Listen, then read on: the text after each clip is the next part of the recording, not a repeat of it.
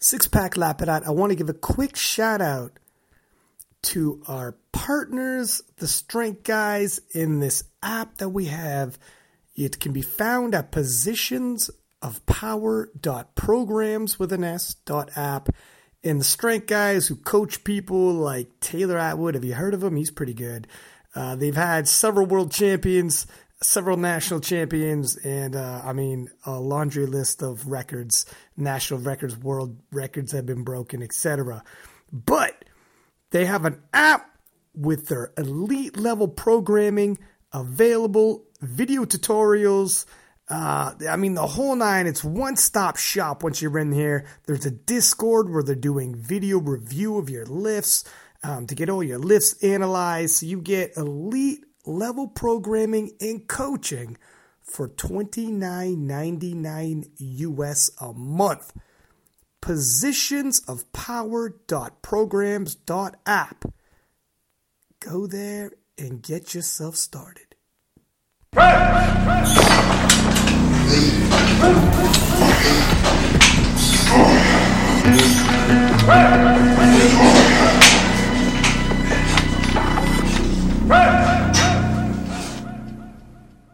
Okay, Six Pack Lapidat. We got our boy Arian Messi Kamesi. I'll get this out the way. If you're wherever you're listening, subscribe, give us high ratings. I always say it at the end of the podcast and I forget. But so do it wherever you're listening and post it up on your Instagram and we'll repost. And today we're going international, Arian. We got me in Canada, you in the US, and we also got from Japan and Korea, man. We are stretched out. We're different time zones. So we'll get a little bit of a view from around the globe. We have Esther Bay from Korea. And for real last name, not an IG last name. And that's right. And Kenan Kasai. Yes. Bam! One shot, Boom. one kill. Yes. Boom. Like cannonball. Yeah. That's right. Like a cannonball coming down the hall like a cannonball. Yes. From Japan. Yeah. From Japan. So welcome on, ladies. We had met at the IPF World Championships, right? Mm-hmm. It is very exciting to be here. Thank you. No worries. We wanted to get, Arian, maybe you said, because you had come across, I think, a YouTube channel. Yeah, I saw for Kenan, I saw her YouTube channel. I saw her posting some videos, though she hasn't posted lately. And I was like, we had been talking about this a few months ago, as far as like with this whole USAPL IPF stuff about drug testing and also the Pro Series about prize money, is what if we ask other lifters from other countries or officials and stuff like that, how do they do things over there? Like, how do they make their national team? Do they get any support from their government? What's their drug testing like? What kind of prize money they win? So I was like, she actually, the reason why I saw it, Kenan, was because you did an interview with Jason Tremblay, who is my boss. So I was like, she knows English. She knows Jason. Let me drop a YouTube comment, see if she'll come on. And she's like, sure, I'll come on, even though I don't think I'm qualified.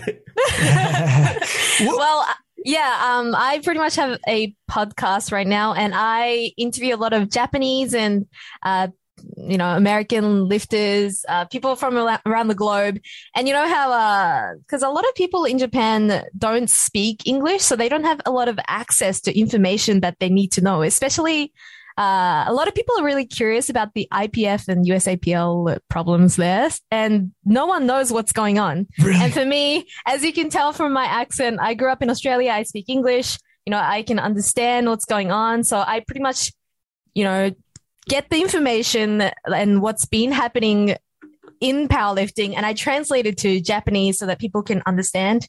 And I feel like that's a part of my job, as a bilingual. So I do that, That's amazing. First off, that okay. So it is. So you have a hint of an Australian accent, living in Japan. So that would totally catch somebody off guard if you're in Japan. Yep. Excuse me, do you speak English? And then you're like full on Australian accent, full on Aussie accent. Yeah, Aussie accent. All right, didn't see that coming. That's cool. But then you also said you lived in New Jersey, the U.S. for a while. No. I haven't. No, that's Esther. Oh, no, that was Esther. That's Esther. I'm mixing you guys up. Yeah. Esther and said, see, I'm getting your origin stories off, but you guys are international nonetheless. But it's cool though that you've been like the conduit for information. Isn't it crazy how situations work? How you can be like, didn't expect this when I got involved. Didn't expect, but there's a whole community of people in my country that, there's a language barrier and they don't know what's good. It's all over powerlifting. There's something going on. USAPL is like suspended. What? They're gone. What? Mm-hmm. And then like, what's happening? And people they're like, we know something's going on. There's a bunch of posts, but we don't understand what's happening. And all of a sudden you're like, I'm going to start becoming the conduit here and start being it's so weird, huh? Yeah, because when I came back to Japan about 7 years ago, I literally have no place to use my English. And I never thought that I'll be using it for powerlifting, but it's definitely helping people, I guess. So it's been great, yeah. And so because you're like, obviously you're reading, writing English and everything and fluent, is it kind of, do people come to you for the news now? Have you all of a sudden been like, oh my God, I'm the de facto news source now? Definitely after I posted the translation for the IPF and USAPL problems.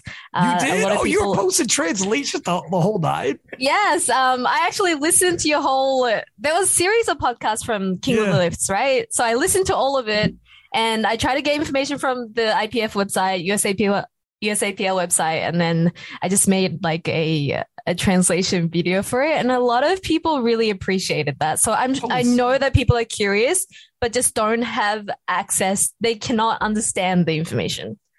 Dude, we have a Japanese KOTL representative here.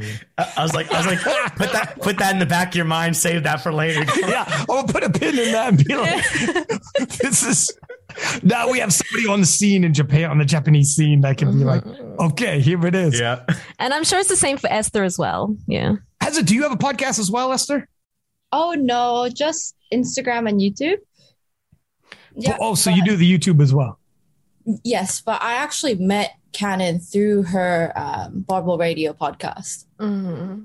Yeah, we didn't know each other. No. Got you. Because Esther, were you at the World Championships? No, I wasn't. Actually, no one from Korea has been to Worlds yet. And hopefully we can be the first one. Yep. Yeah, well, yeah, no kid, no doubt. Yeah, because it is like, it's interesting how, like when this is a true international sport. I've said this before, but like some people don't fully appreciate how big the world is. I swear sometimes you get caught up in your own little ecosystem and you forget like the world's a big place. And powerlifting is a for real legitimate international sport with over 100 member federations. And there's a lot of sports out there, even in the Olympics or like the big sports like basketball, hockey, that don't have nearly the international reach that a smaller sport, like in terms of, people watching powerlifting have. And then you realize like there are full on nations out there that are like other side of the world, separated by time zones. It could be a different day.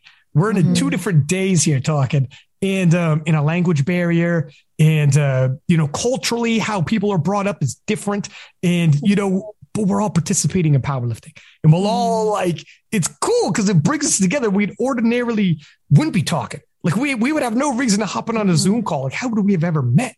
And then here we are. Just through powerlifting, we end up like we can start learning from each other, right? And it's, and then all of a sudden, people start coming up with roles to play. Like I didn't, years ago know that all this King of Lifts thing was going to kick off, and me and Arian met through World Championships like years ago, and here we are. We're doing our damn thing, and then meeting you guys, kind of filling in your roles as well, being like, okay, well, I guess it's going to be us. Mm-hmm. It's very exciting to be able to make friends with people all over the world through like our hobbies and doing what we love, because for us, we don't, as I said earlier, we don't speak English. So it's really hard for us to, communicate to people around the globe about, just anything. So pretty much just me being at the World Championships and meeting other people and, and connecting through a sport that we love. It's just really exciting. Yeah. I know Aaron's got a bunch of questions. I just want to ask you real quick, because you said you didn't really like a lot of people don't speak English over there. I wanted to ask, so how aware are they of who is who in the current goings on, or is it kind of like isolated away from that? Well, what do you mean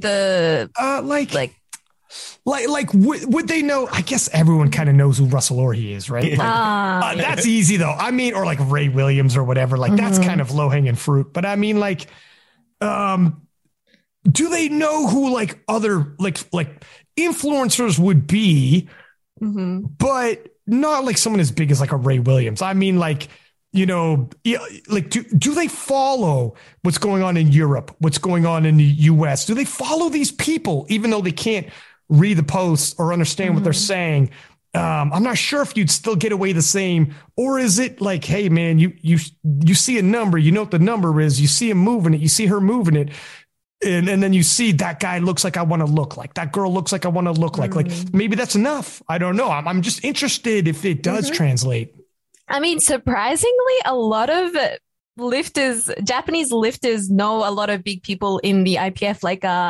Like you said, Russell, he's a lot. Japanese people are like crazy about Russell. Who else? Leah from France. Leah Bavoil. Everyone loves Leah Bavoil. Yeah. So I think a lot of people look through their Instagram posts and, you know, and they follow King of the Lifts too. And they follow people from they do. that. Yeah. And who else? Bryce from Canada as well. Everybody loves Bryce from Canada. Yeah. Really? No shit. Yeah. That's awesome. Yeah. People like, yeah. My girls really love Heather O'Connor. Oh. Really? No shit. It's so, let me ask you then. Let me, in terms of culturally speaking, because Heather is definitely vocal, but like extremely confident. You know, comes off even cocky at times. Like she's seriously like on the podcast, but I love it myself. But she's like on the podcast, she was like, and not just Heather, but some other people would be the same way. I said, what's a message you would give to the other 47s leading into the world championships? This is when she thought she was going.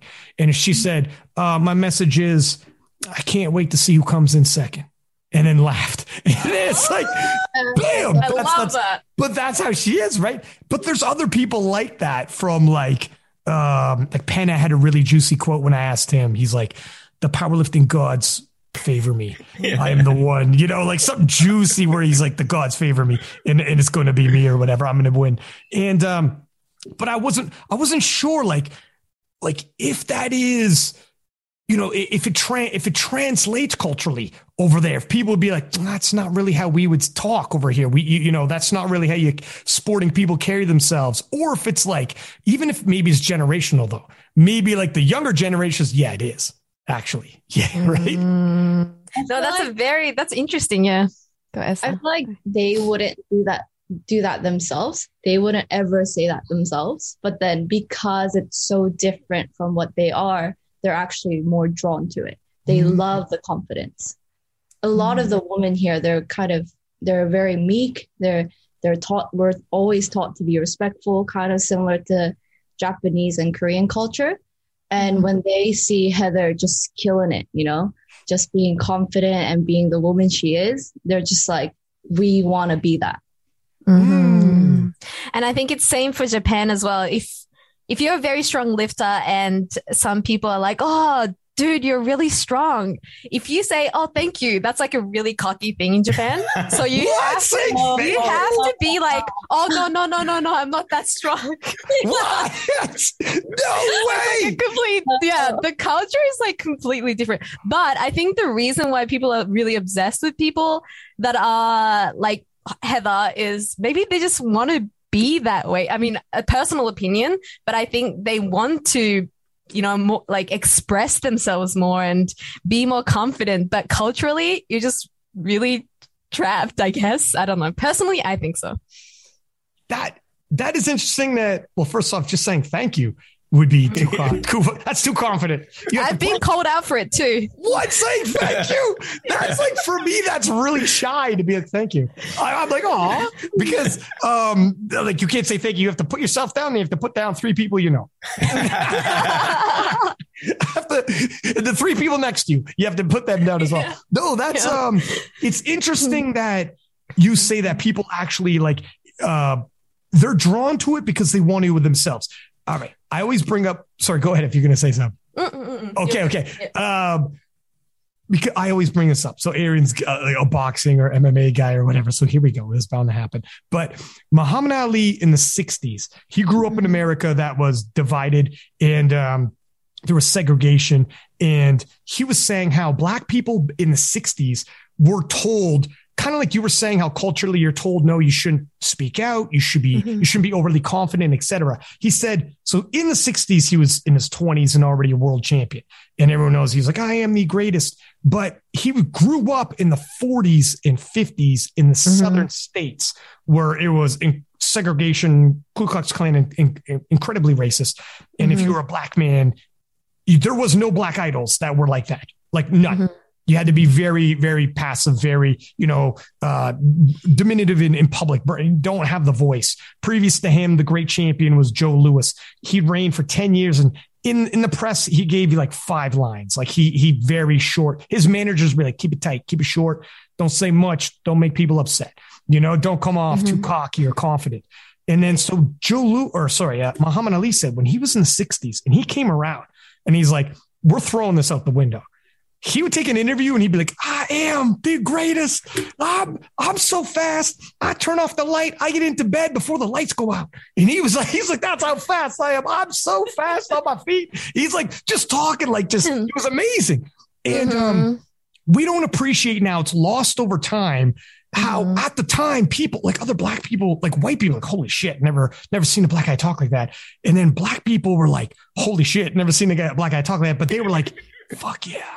They were like, yeah, man. They like, I want to be like that. Like that's, they were like, tell them, man. Like, yeah, all right. Okay. And it starts when one person breaks through, other people start getting bold and confident as well. And it's like, we got a voice now, and I could see where, like I've talked to other people at IPF Worlds who are like from Europe and they're older generation and they'll see like a post, like the 2019 US national team, Arian, you were a national coach for it. And there's a post where it showed the American team. They look like superheroes.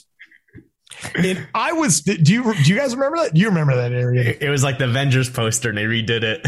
Oh, yes. So they redid the Avengers poster with the American team, right?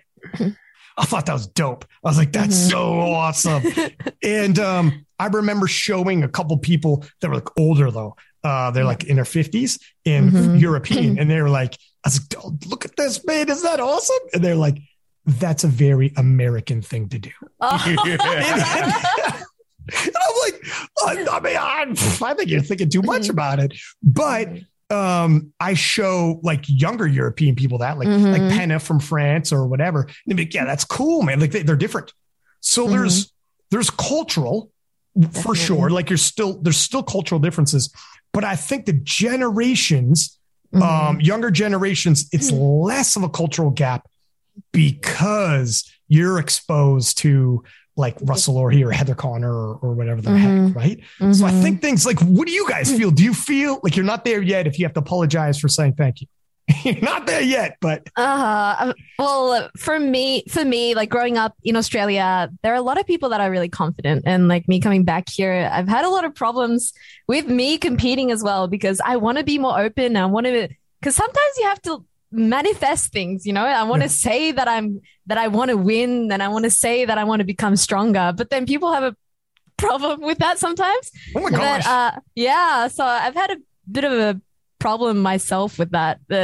I don't know. I think I'm slowly starting to be okay with openly saying things, I guess. It's weird that if you said, I want to be stronger.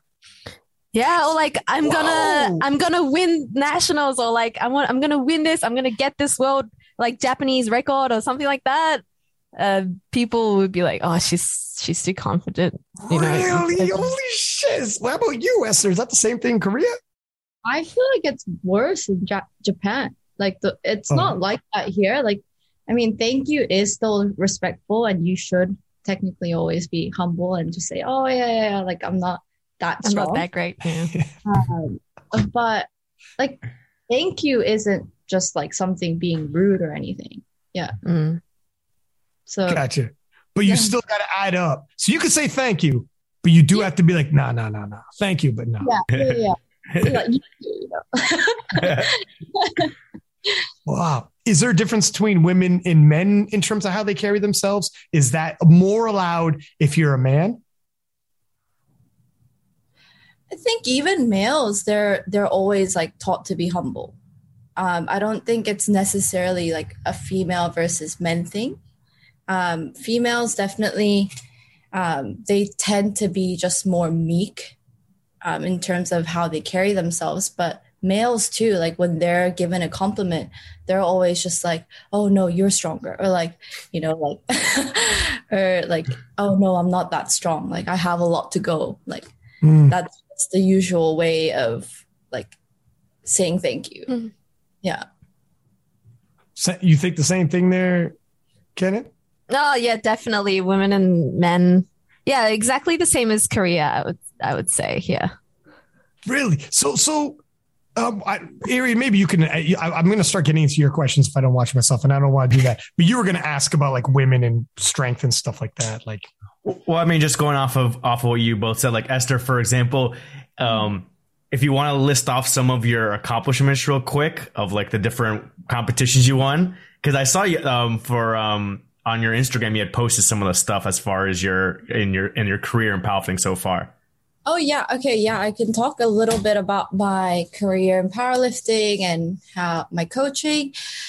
So I actually haven't been powerlifting for too long. I've been powerlifting for 3 years now. I started in Hong Kong. I used to live in Hong Kong, and I used to compete with World Powerlifting. And then I moved to Korea and won women's overall in the Hong Kong Powerlifting Championships. And then in 2020, when COVID happened, I was actually kind of forced to move back to Korea. I left my apartment and belongings in Hong Kong. Holy moly. Thinking that I won't be like, I'll be back in a month, right? And then I just never went back because, yeah, so that was a bit of a financial, you know. Anyways, and then I came to Korea.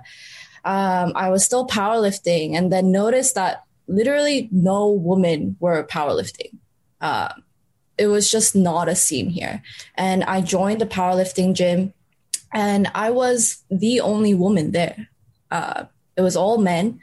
It was a 50-person gym and I was the only person there. So I realized I wanted to start it.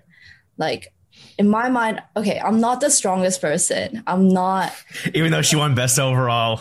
Here we go. I got it. Like compared to like, you know, like the elite stage or the world stage or people, even just America, like I'm nowhere near as strong, but like somebody needs to do it. Somebody needs to encourage women that like we can lift heavy things. So I started my brand called Strong Girls, and now I coach mostly beginner females coming to me saying, I want to learn how to lift, because that culture was just not there. Like it's very common in the States, right? Mm-hmm. But people like just didn't think it was possible that like a woman could deadlift even 100 kilos, which is ridiculous, right? So yeah, I've been coaching a lot of women. I competed in the national competition in Korea this past May. Unfortunately, that was the only competition this year. So yeah, I competed, I won, and I just want to keep competing. Yeah. See, she won again. How many women were in the national competition? Honestly, not a lot. The thing is, like, you'll probably relate to this, Cannon, like Asian culture, like when they think they'll compete or like take a test, because I feel like when they think of a competition, like they'll think of taking an exam or something like comparable. And if they're going to do something like that, they need to win. Mm. So their mentality is that if I'm not going to win, why should I compete? It's so true. This is such a Asian stereotype that I could not say. It's like taking a test. It's like taking an exam. You're like, watch it, pal. You Watch gotta it. be I your gotta get 100. Yeah, if I'm not getting 100, why should I take the test? You know? Oh my God. Like the competition culture is so small. Like I've told you before this before this conversation that there's over 600 people in the IPF, but when you actually look at the number of people competing, it's just such a small fraction of that. So like I just recently hosted a mock meet myself with the girls that I'm coaching, and I had to like rally them up and get 20 people on board, 20 girls on board to compete in a mock meet.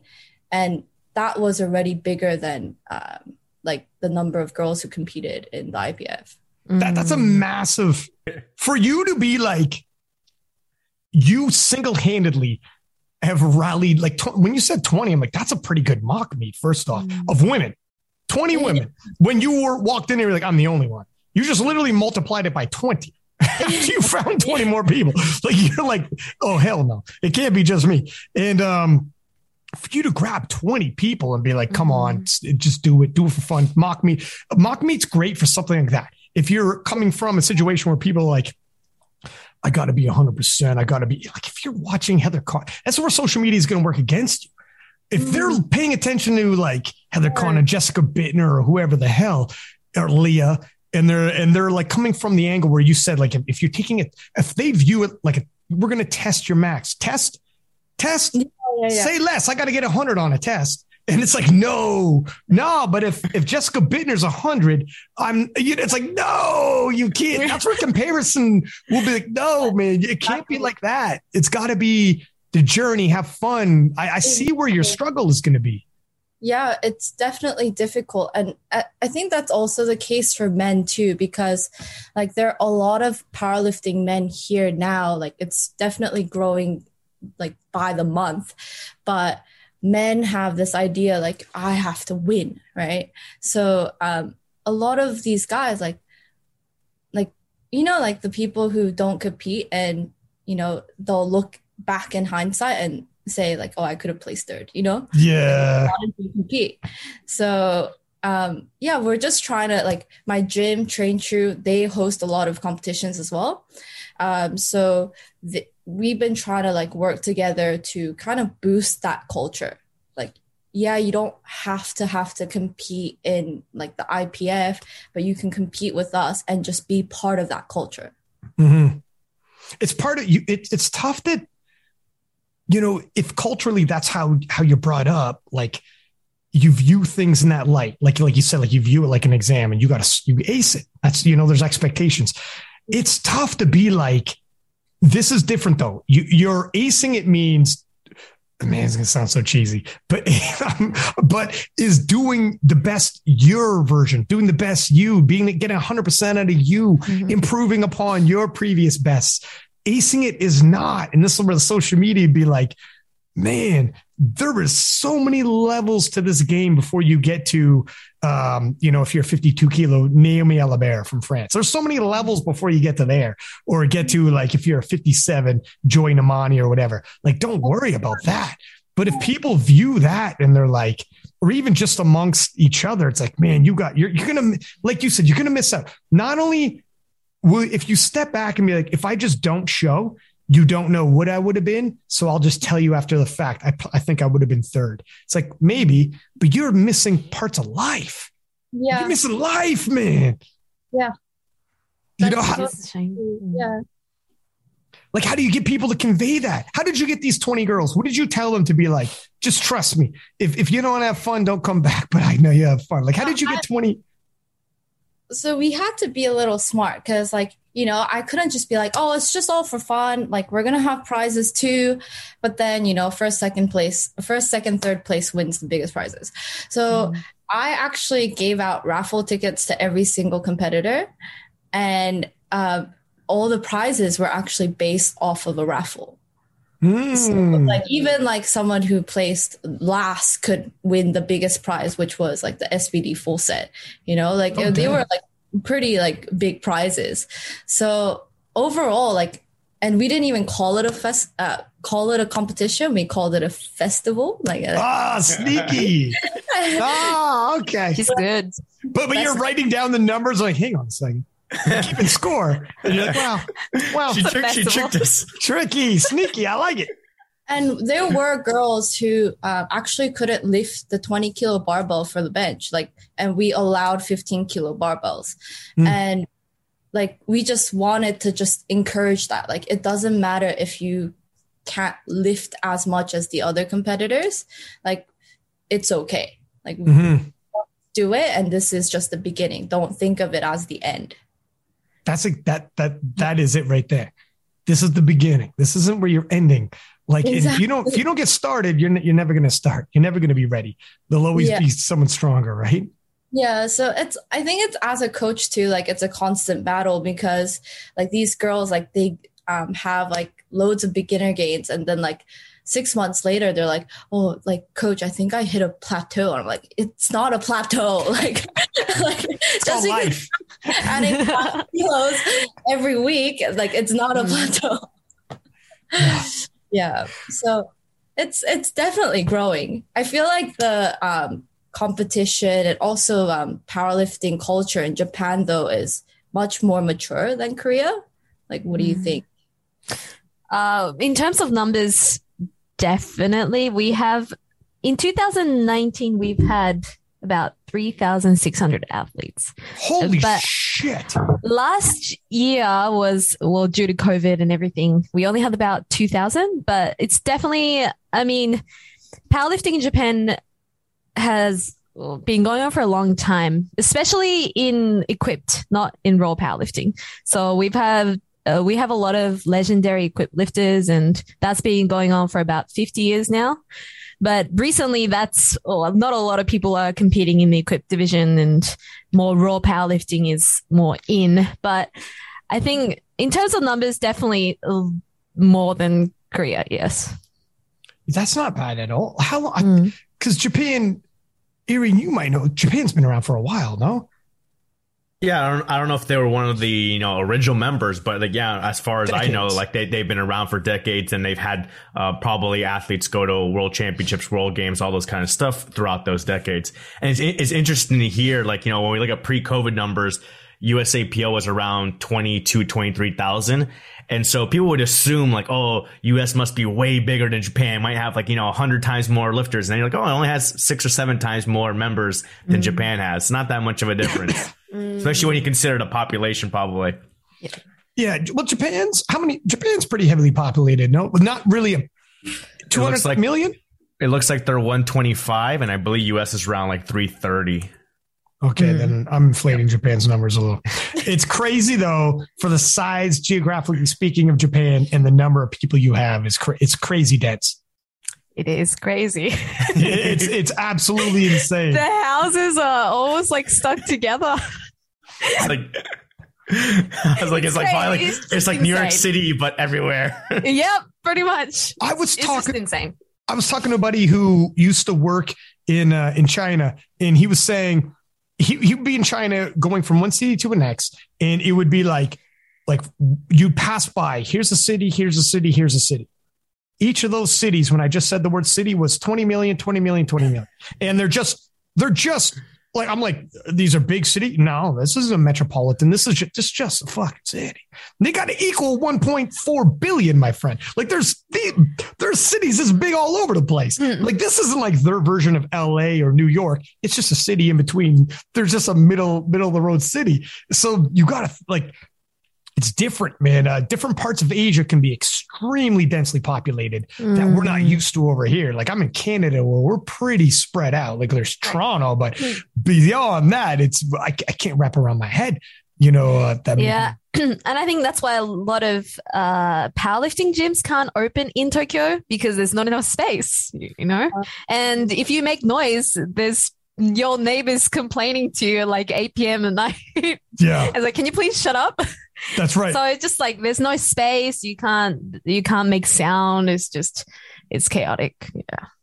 What sports are popular in? We'll get both Korea and Japan, but what sports are popular over there in Japan? We'll go Japan first. Well, baseball, I think, is very in. Well, being in for a long time. It's still in like the culture.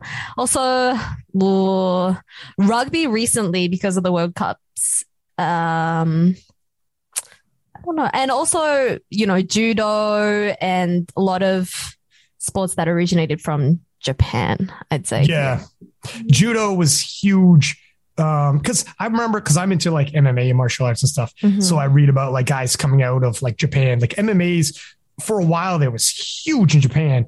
But the biggest MMA promotion called Pride Fighting Championship got linked to the Yakuza.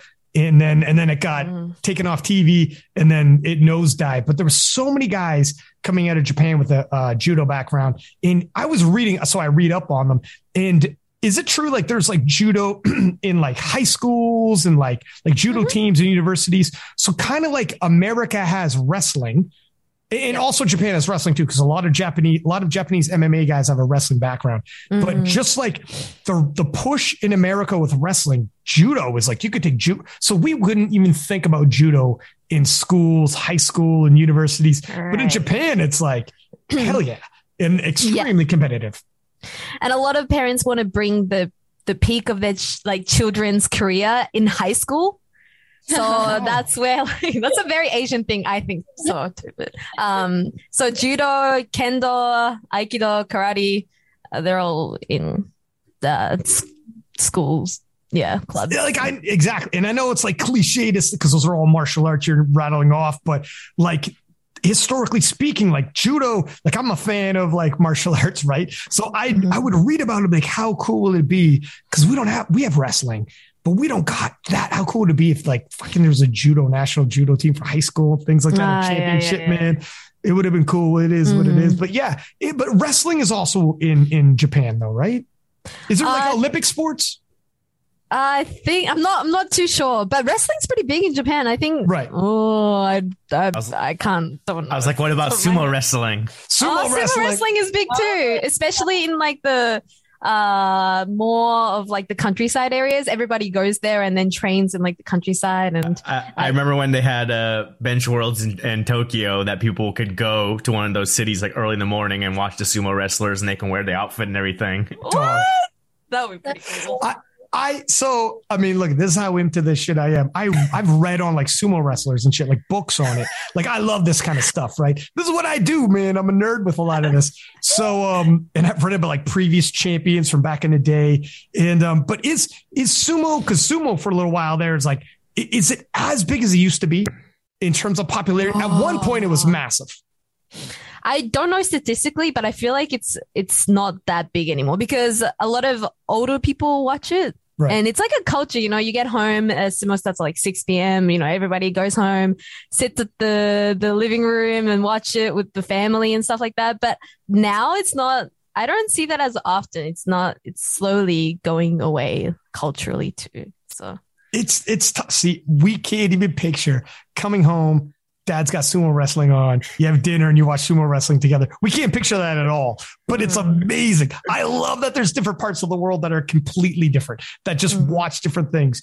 And it is tough to like hear that, like it's kind of fading away. Certain things are just fading away and things, man, that's the way it is. Things change, right? But at some point, man, I got to go to Japan and like experience some of this. You haven't been? Never been to Japan. I know. I know the bench worlds is there, but I haven't commentated the bench, like any of the bench only stuff. But freak, man, I gotta get you like missed some. Out. I know I'm going to, man. I'm gonna be like, I swear, and I only have so much time off work, etc. Right? But some point, if there's another one in Japan, I'm gonna be like, I don't care what it is, I gotta go to Japan. Gotta go, man. Because they'll fly me out and everything, and then I'll stick around and tour around and take in the sights and whatever the heck. Go to one of your gyms. Yeah. Don't make too much noise. I'll be quiet, man. I'll be very, very, you won't even notice me. You'll be like a celebrity in Japan too. Yeah, right. Powerlifting. Yeah. Maybe if I was a sumo commentator or something like that. Is it like, how would somebody like, this is what I worry about. and we'll get back to like, we'll talk about sports in Korea as well. I didn't forget, but I just, while I'm thinking about it, what would I by accident be like with my personality to be offensive to people? Maybe like, would some people not know how to take me if I was like, I can see it's okay to be honest, because I can see where I'd be like, oh shit, man, I'm pretty like, Ryan's pretty offensive. I'm offensive. I offend Arian on the best of days. You guys have probably seen some of the clips and whatever. But obviously, if I'm somewhere else, you could get a vibe. You could get the temperature of the room and be like, I gotta, But I think my personality would be a little bit different. Yeah, and also language. I don't know if this happens in Korea as well, but we have a language. It's like a formal language that you use for people that are, I don't know, explain it for me. I think it's the same. Like we have like respectful language versus like language you would use with your friends. Oh yeah, and like slang. Like I got you. Yeah. No, but it's a completely different language. Oh. So at the end of every sentence, it ends in a specific way. Yeah. Right? Yeah. Exactly. So I feel like a lot of people who's just learning Japanese don't know how to use that. So they'll speak to you like you're speaking to a friend, which is fine. But then in like culturally, it's kind of like offensive sometimes. Oh shit. Yeah. I would love to pull that on Arian all the, excuse me. I'd be like, if it was like an AI, I'd be like, you throw an AI at the end of that fucking sentence, bud. Or whatever it is you're supposed to throw at the end of a word. Excuse me? Wow. I feel like Ryan would offend everyone on the train. If you can't tell, he just likes to talk nonstop. Oh, this guy. We tried to study up on things when we went to Japan, and when we did take the train to like Tokyo, like no one talks. Everyone just sits there. It's and rude just rides. to talk. Yeah, see? Yeah. Really? And also, whenever you go get like food and stuff like that, no one's walking and eating at the same time, like New York City or something like that. You're not supposed to. Real? Holy smokes. So when you travel, you don't talk. It's rude to talk. On the train, because if you hear someone talking on the phone on the train, it's like kind of uncomfortable to hear like people's conversation. Oh, so it's making other people uncomfortable. So please don't talk on the phone, kind of thing. No shit. What about like just in public in general? Talking too loud is rude, I guess. Really? Oh no! I should not come to Japan. I won't be coming back. In eating and talking, or eating and walking, people don't eat and walk much. That's rude. Is it rude? It's rude. Yeah, it's not. You have bad manners if you do that. No kidding. Holy smokes. I got to be careful, man. Ryan's like eating a Big Mac. I'm eating a Big Mac with my big mouth. Dropping lettuce on the floor. Dropping lettuce. And then I said, right? Am I right? Like just talking. People like, holy fuck. You're on the phone with Cannon. So where's your gym again? And you're like, you give me wrong directions. You're like, holy shit. Wow. That's wild. I mean, I remember taking like international business, and they would talk about like the different cultures. Like that's just it. If you go into a different country and just try to be you, I'll just be me, and they'll think it's cute. It's like you don't realize you could come off completely like rude, like differently, but you're not trying to. You know what I mean? It's good to like take some time to actually digest how the culture is, like how they conduct themselves. I'm sure like this is just like day to day. I'm sure if it was like business, you could really insult somebody by the way you carry yourself. And they'd be like, holy shit, like they would not like it. And especially coming back from me and Esther as well. She grew up in the States and I grew up in Australia, and people very casual. Coming back is like, oh, it must be offending people. Like people call you like this. People think you're like this overconfident. Like, I don't know. Dude, Esther's from Jersey. Okay. She's from Jersey. All right. She came back with a fucking jean jacket on and a chip on her shoulder. It was she was like, who the fuck is y'all? She was talking to people with like, what the fuck are you looking at? Like she was all types of, it was wild.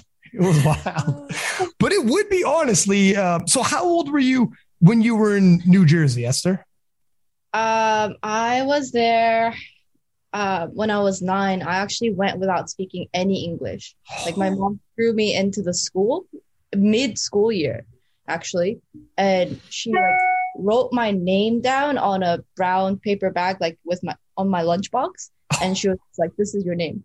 Like, holy shit, Jester, you got holy smokes. She was like, "This is your name. Go to school." And then I was like pretty much silent the first like 5 months, but then I picked up English very quickly. If you're put in that situation, you just gotta survive, right? Oh, like, whoa. So, I mean, this is Jersey too. She's like, just fucking, here's your lunchbox. Be good with your hands. Okay. You're like, what does that mean, dude? Use your hands. If anyone asks, this is your name written on there. Yeah. Point to your lunch. This is my name. All right. And it is what it is.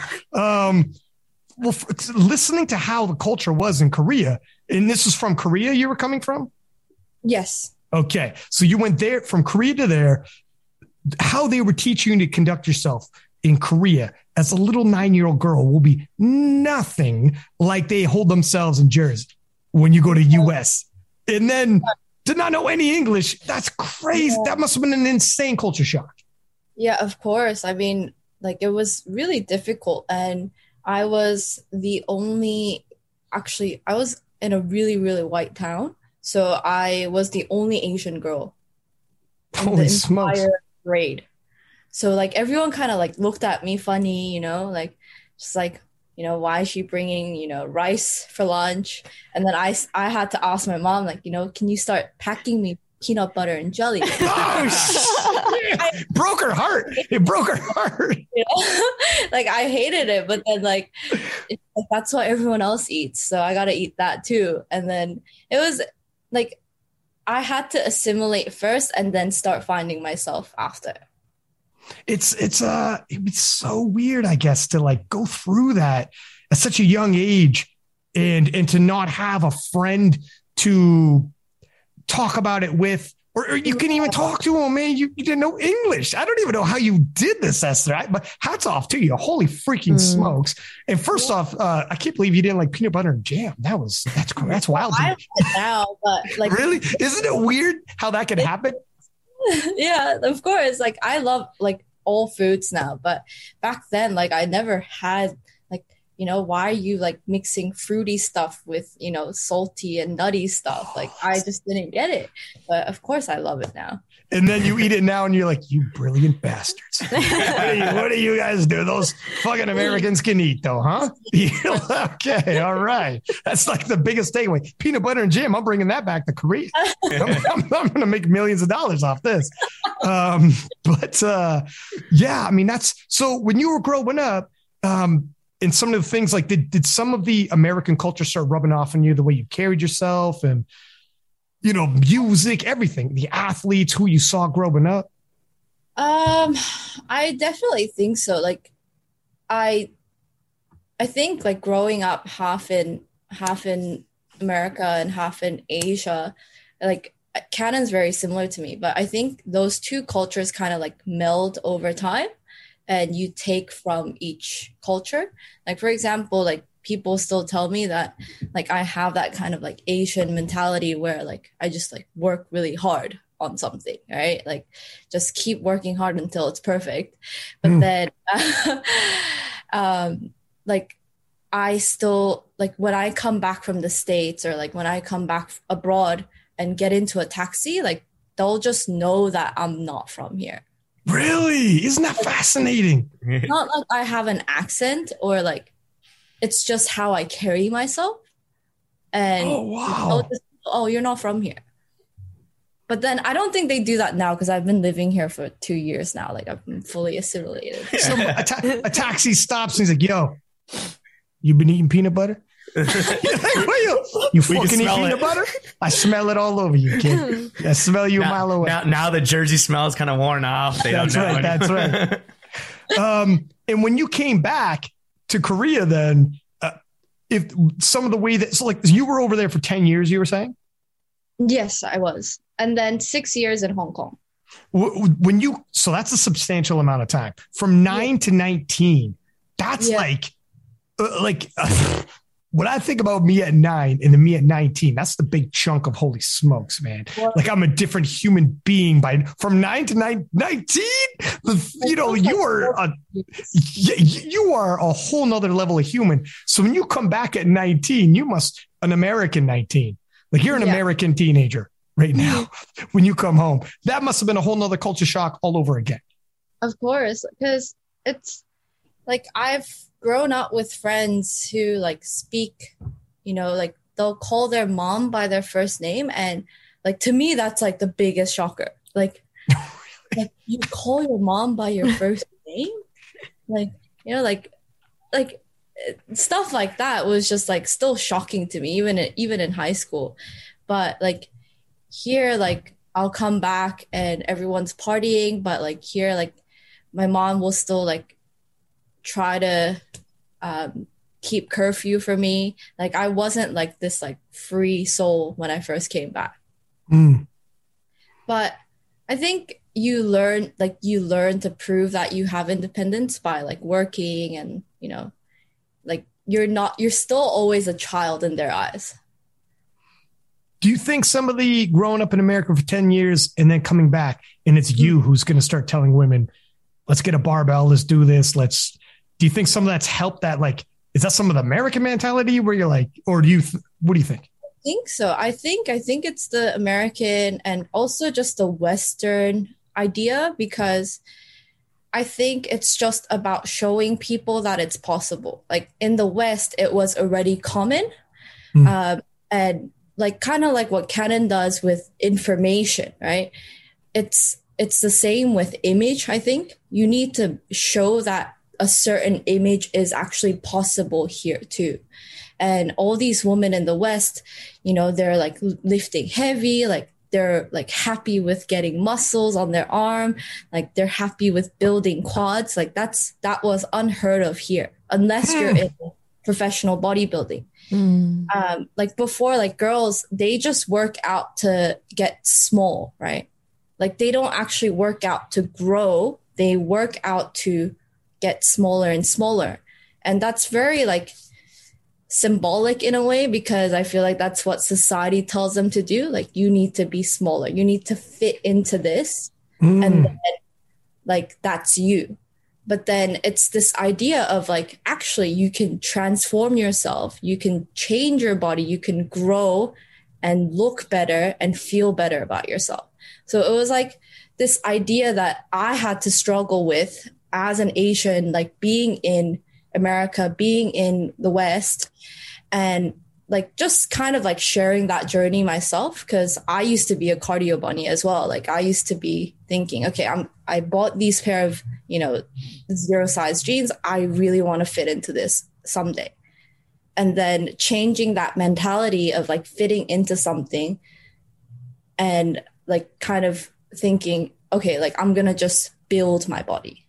So it was that transition, and like constantly posting on social media of like how I think and like my mentality and my what I believe in, and people started buying into it, I think. And I think your Instagram post is you like arms by your side in like a powerful, confident stance. Like you're I think, am I right? Yeah. And that's like, it means something though. Like when you're looking for somebody to look up to, like if, and there's something about when you carry yourself, like some swagger where people like, I want to be like that. And there is for sure something about when you get stronger, you get more confident. All of a sudden you feel more confident in situations. I don't know what it is. It's true. It's really true, because, I have these girls who've never lifted a weight before in their lives, and they start hitting some mini PRs on the way. And like 6 months later, one thing I notice is that their voices get louder. Like they'll come in and talk really like, I'm like, what did you say? Like, I have to like get closer to hear what they said, but their voices gets louder, like their laughter gets louder. And I can tell that they're like actually filling a bigger space in the room. And I love seeing that transformation more than just the physical. That's it's take up space. Some people Yeah. like afraid to take up space or to be noticed. You know what I mean? Like it's something, it's weird. Like I noticed that like I started lifting weights and totally changed me as well. And that's like, I know it's different, but to a certain extent, I understand in how you coming over. And if girls feel a certain way about it and you start being like, well, check out like some of these people, check out like a Leah Bavois, check out like a Naomi Alibert, check these girls out. And they're like showing pictures and they're like confident and they're like, oh man, when they walk in a room, if I could be like that, like just confident, carrying myself this way and feel that way, like, you know what I mean? Like it's, I could see how it might be, you might start following it, leaning into it and be like, I kind of want to be like that. Kind of like we double back to where we talked about initially. I kind of want to be like that. Even if like if someone's boastful, like Heather's boastful, be like, all right, maybe I don't want to go as far as that, but like I respect the fact that she's not afraid at all. She can walk into a room and, I can see her, you'd be like, all right, I don't quite have to be that, but I do like, there's something attractive about that personality. Yeah. And also I think it's so very important. And I appreciate this a lot of the fitness influencers actually showing not just their confident side, but their weaknesses too. Like when they feel insecure, because I think that's when people like who follow them get the most solace almost like, oh, they're actually like, they look so confident, but they have woes, like Heather O'Connor, she came on your podcast talking about her, eating ish, like how she's not eating as much recently and just confidently showing that like we're all not perfect is such a great message. And like even my girls, I have a lot of girls with scoliosis as well. And they're like, oh yeah, I can't lift because I have scoliosis. And then I show Heather to them, like, look, like 47 kilos, much lighter than you. She's got scoliosis and she's a world champion. And like, they'll just like, no, that can't be. Like, they just don't know it's possible. So just having them like talk about not just their confident side, but also their not confident days is really helpful for the followers.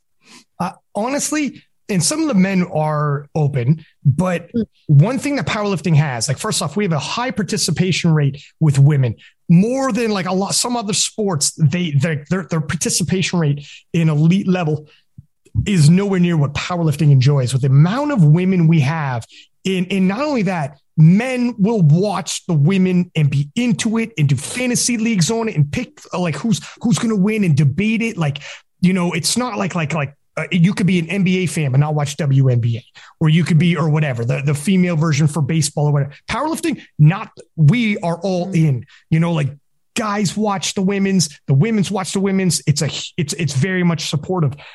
So that's amazing. First off, for like bringing other people in from around the world.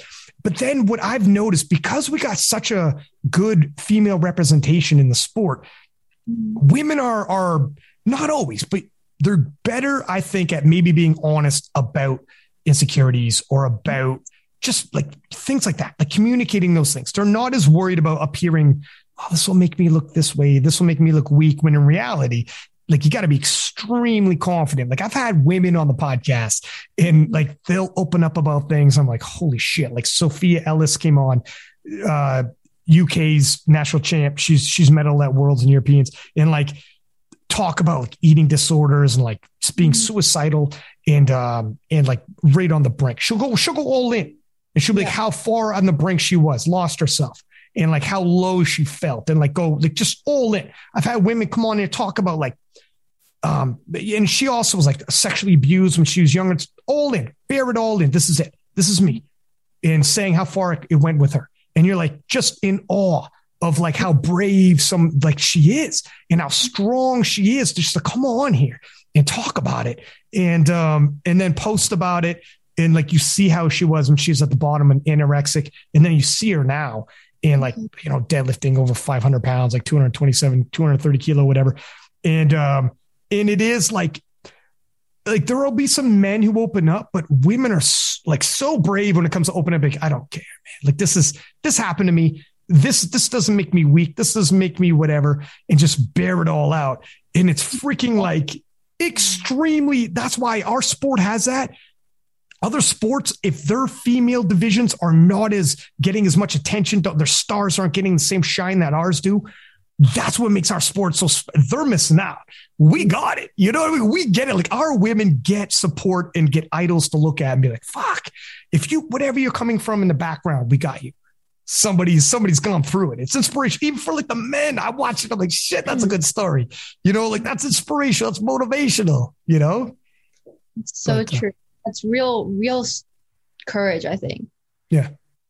Yeah. And especially if over there, you're saying like some of the women might not. So I can see where that'd be attractive as well. Where someone's like opening up their story and just here's my story. I'm like, holy shit. Yeah. This girl's like just totally opening up from wherever and just saying all this stuff about herself. And then she's so strong and confident. Holy shit. This is crazy. And you want to get involved. You can understand it. Yeah, for sure. How about, so what sports are big in Korea? So I'm honestly the worst person to ask because perfect. Like I don't want to misrepresent anything, but then I'm just not a sports person outside of powerlifting. I think, baseball is really big here. People watch a lot of soccer. I mean, football, whatever you guys call it, soccer. I don't know. And in terms of like the gen pop, a lot of people just go to the gym. Rock climbing's really, really popular here. Rock climbing and tennis for gen pop. And also like judo and taekwondo, obviously, always have been popular. Yeah, I think that just sort of sums it up. And K-pop. How big is K-pop over there? Like that's a sport in itself because it's like, highly competitive. Like you have to train, like, you know, train your voice, train your acting, train your like pretty much everything. Like you need to make yourself and then like apply from one of these agencies, right? And then you get accepted by them and then they make you into a K-pop star. So like I think it's like even more competitive than sports. And like sometimes they're probably burning more calories than athletes just dancing away. Yeah, definitely more than me. Wow, we're powerlifters. But it's wild how. So I've seen some K-pop people, and it is absolutely crazy how big K-pop is. First off, not just in Korea, but like all over, like in America, millions of albums sold in America, and they may or may not know what they're saying, but people can be. I worked with a girl who was obsessed with K-pop, and I'm like, she like loved these guys, and these dudes. These dudes are the prettiest dudes I've ever seen in my life. First off, I'm like, excuse me, this is a boy band, and they're like, yeah. I'm like, these are the prettiest gentlemen I've seen, she was telling me about like some of them go through like mentally, like what we have like Justin Bieber and guys like that. And like mentally after a certain stage, they always run into some issues. And she was saying that can happen with K-pop too. They get so massively big.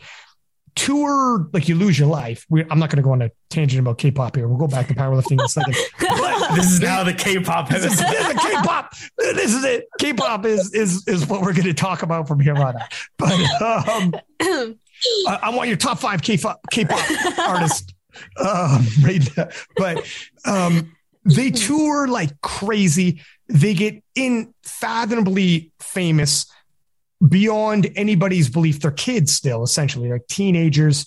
And then it can be over real quick. It is insane to adjust. And some of them, like I've heard of some of the K-pop guys, I don't know if some of them committed suicide or attempted or whatever. But it's tough. That's everywhere, right? Like some people have gone through some, like whenever you become too famous too quickly, but K-pop blows up, man. It's crazy how people all over the world don't even know what they're saying and are so into it. I wonder what it is about K-pop that makes it like. Ask Aaron. I mean, he's a huge dude. Really? K-pop dude. He's a K-pop dude. I was going to say, sorry, Ryan, it's too late for your K-pop career. I know you're trying to get information on how to get into it. It's too late for you. Listen, guys, don't laugh. Me and Aaron got a K-pop band. We want to start out.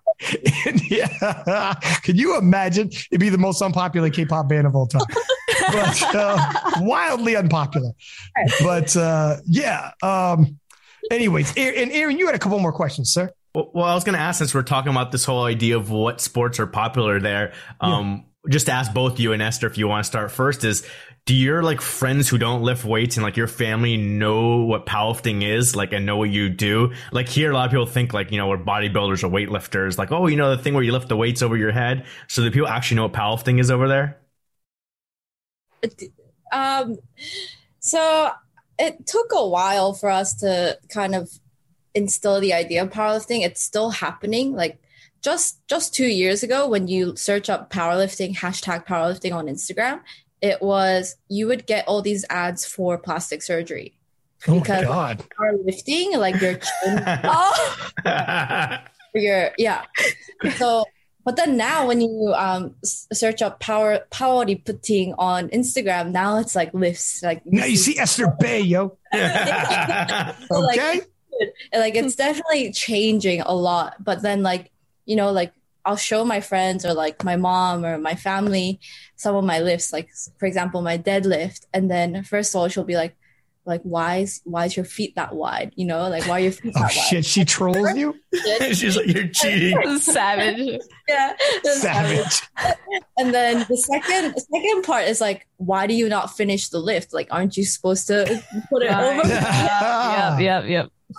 So like when you explain it to like a layman, you'll have to say, oh, it's sort of like Olympic weightlifting, but yeah. But it's not. I don't know. But it's not.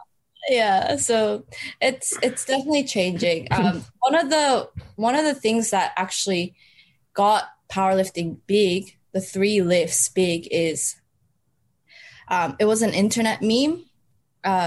It was, if your total is under 500, you can't wear Under Armour. Like it was an internet meme that really took off in Korea. Whoa! And actually hurt Under Armour's like sales. Because people thought I can't fucking lift. I'm not strong enough. People, were you checking people? Were you like, if you saw someone in the subway wearing Under Armour, like, what's your total? What's your total? And then the guy stuttered, and you're like, give me that fucking shirt. Give me that. Esther's taking this shit right in the subway. Give me that shirt right now. Don't ever let me catch you with Under Armour, kid. Yeah, so that internet meme actually hurt Under Armour's brand, and they actually like did a public statement like, please don't like say that anymore, because like not a lot of people here have a 500 total. Like that's just like a very powerlifting thing. But then because of that meme, like people actually started talking about what the 3 lifts are. Right. Then it started getting popular, I think like 3 or 4 years ago. Yeah. Or 5. Yeah. In the last 5 years. It's funny. Under Armour somehow made like a fucking qualifying total to wear their gear now. Their shirt. It's a qualifying total or something. And they had to lower it. They're like, all right, you're like, it's new. It's new in Korea. We'll lower it to 300. But they have the beginner series line. That's right. They had the beginner series. 250. That's right. That's right. There's a beginner series. We'll raise it every year. It is what it is. How about you in Japan? Same thing. Yeah, exactly the same. Like weightlifting, people think it's Olympic weightlifting. Sometimes you just can't be fucked to like explain it. So you're just like, yeah, it's that. Yeah, that's what it is. Yeah. So like, what did your family think when you told them like, I'm going to the World Championship? I mean, well, this is funny because like we talked about this before, but my dad didn't even want to talk about powerlifting until I won nationals, and then now he's all about it. He's like, now it exists to me. Yeah, he goes, all right. Fine. Yeah, and he's like, "Oh, that's pretty cool. Yeah, you should go and stuff like that." But before nationals, he was like, "I don't want to talk about it," kind of thing. Really? Like, yeah. Now, so Asian. Now at dinner, he's like, "Yo, you hear about Russell Orji?" He's like, you're like, what? Or he's like, I can't believe Ray squatted 1,000 again. That's fucking wild, huh? And you're like, well, when are you gonna get him on your podcast? Yeah, exactly. He's like, let me know when you got Leah Babel on your podcast. Okay, let me. Yeah, no shit. I remember way back in the day when I first started powerlifting. I went to an international competition. This is like years ago, and I ran into a lady that knows my mom, and it was an Olympic year. And the lady's like, yeah, your mom told me you're going to like the Olympics or something. And I'm like, what? Is that what she's telling people?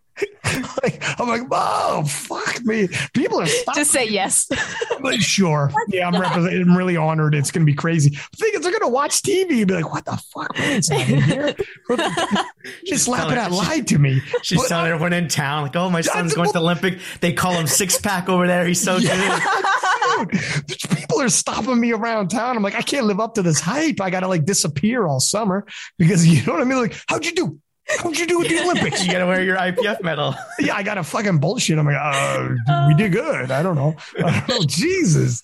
And even now, I remember like a few years ago, I was going to Worlds, like way more recently, and like an older lady, she was like, how's training coming? I'm like, it's going good. I'm getting stronger. And she's like, I thought you had a competition coming up because you look tanned. Fuck you. I was like, well, thank you. First off, thank you for it's a compliment at least, but it's got nothing to do with what I'm going to do. But I really thought that she knew what powerlifting was. Like, oh shit, I thought we were going to talk about it. And she's like, no, you had 10. That looks good. But anyways, yeah, it is what it is. What about like, is there like a stigma because women are lifting? Is that like, do you get questions like that? Like why you want to lift, why you want to do powerlifting and not a different sport? I've had men come up to me and was like, oh, I wouldn't do that if I was a girl, but that's pretty cool. What? Damn. Other than that, people think it's pretty cool. Yeah. I mean, yeah. I hate the comment that I usually get. It's like, oh, you're strong for a girl, you know. It's just like, it's just different. Like people just say that. Mm-hmm. And they think it's a compliment. Yeah. Yeah, exactly. And it's like, well, load up the bar, homeboy. Let's see what you got. Because you could be like, because I don't see you wearing fucking Under Armour and I am. So what's up, man? What's going on? What you talking about? Your Under Armour? I was like, Kanan, that's when you bust out the Aussie accent. Be like, sorry, I don't speak Japanese. Sorry, I don't speak Japanese. I don't know what you're talking about. Sounded cocky. Watch yourself. But I don't know what you're talking about, so I'm going to let you pass. There's a tone to it, though. But I'm gonna let you pass. You had mentioned before we started recording, Kanan, about like the cost for you to go to Worlds. I don't know if you want to give like a quick breakdown of like what competitions do you have to do to get to nationals, and then based on nationals, how do you make it to Worlds, and what were the costs and everything like that. Right. So in order to compete at nationals, you have to qualify with a qualifying total, and you have to compete at a prefectural meet. And you have to get a qualifying total there. And then you get to compete at nationals. And then if you place top 2, I believe, in nationals, then that gives you the right to go to Worlds. And if someone drops out, of course, you know, 3rd place, 4th place can go. And as for the costs, we don't get any support. So I paid for this World Championships, I paid about $5,000. So is that US, sorry? Yes, US dollars. Yeah. So about 1.5K for the flights, and accommodation was like 1K, a little bit over 1K. Testing for COVID, which was pretty expensive. We had to pay like $300 to, is that the same as Canada as well? $300 to. Yeah. For like in Canada, no, but while there in Sweden, it's the same. I was at the same hotel, I believe. Yeah. But to get tested in Japan, you have to pay $300 to get like the certificate. I swear it's a business, but it's like you have to get a certificate that's for traveling, and that costs $300. But usually the tests are like $50.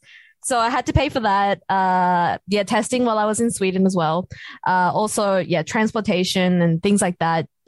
Uniforms. Actually, SBD provided like, a singlet and stuff like that. But other than that, you have to pay for everything. So around 5K, I believe. Yeah.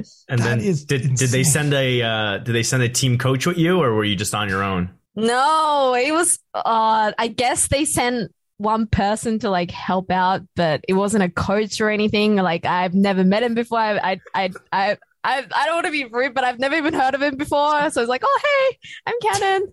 Like, and you're pretty much on your own. Yeah. Was he there in the warm-up room or what? And He was a masters lifter.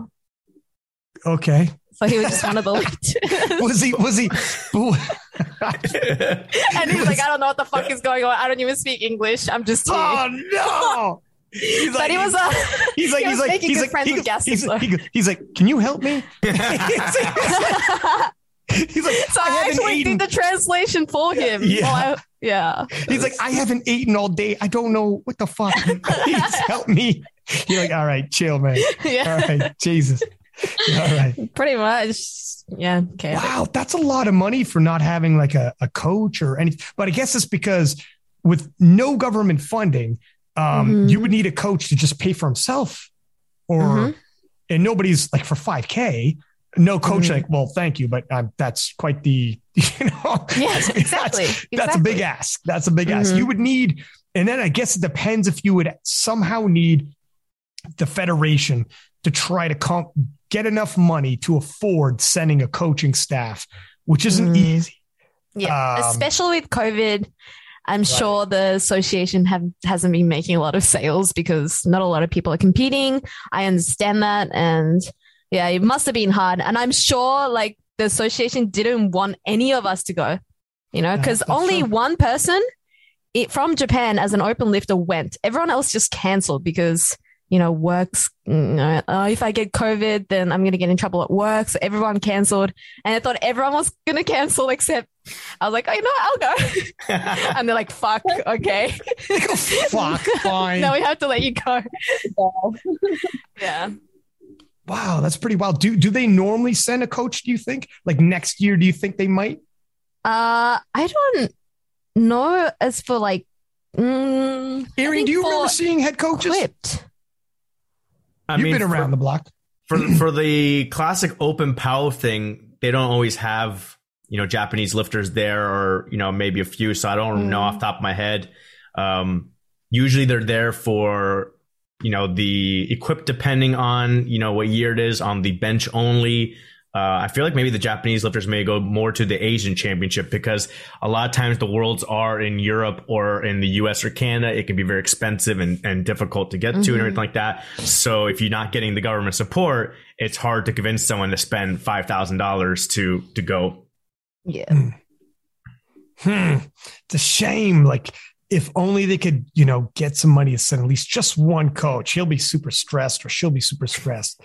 But it's huge. It's a big difference to have a coach with you through like the weigh-ins, through the attempt selection, helping you get your attempt selection in. Like if you don't have to worry about that, even warm-ups, having someone help you out when you don't have to worry about loading the bar, getting your attempt selection in, last call to change your openers, checking out the scoreboard and being like, where are we at? Doing the calculations. Like the fact that some nations are trying to do that, like the lifters themselves on the fly at the national level, a guy like Arian, who's like a national coach for US, is going to eat you up because he's like, this is what he does. He is a powerlifting nerd who, and I say that affectionately because I'm a powerlifting nerd too, but he is a master handler who just like, he's watching, he's scouted you, he's paying attention to the scoreboard, and he knows all the rules and he's done all the calculations and he knows if you hit and miss what's going to happen with you and what's going to, and it'd be so hard to go against him, even if you're a phenomenal lifter.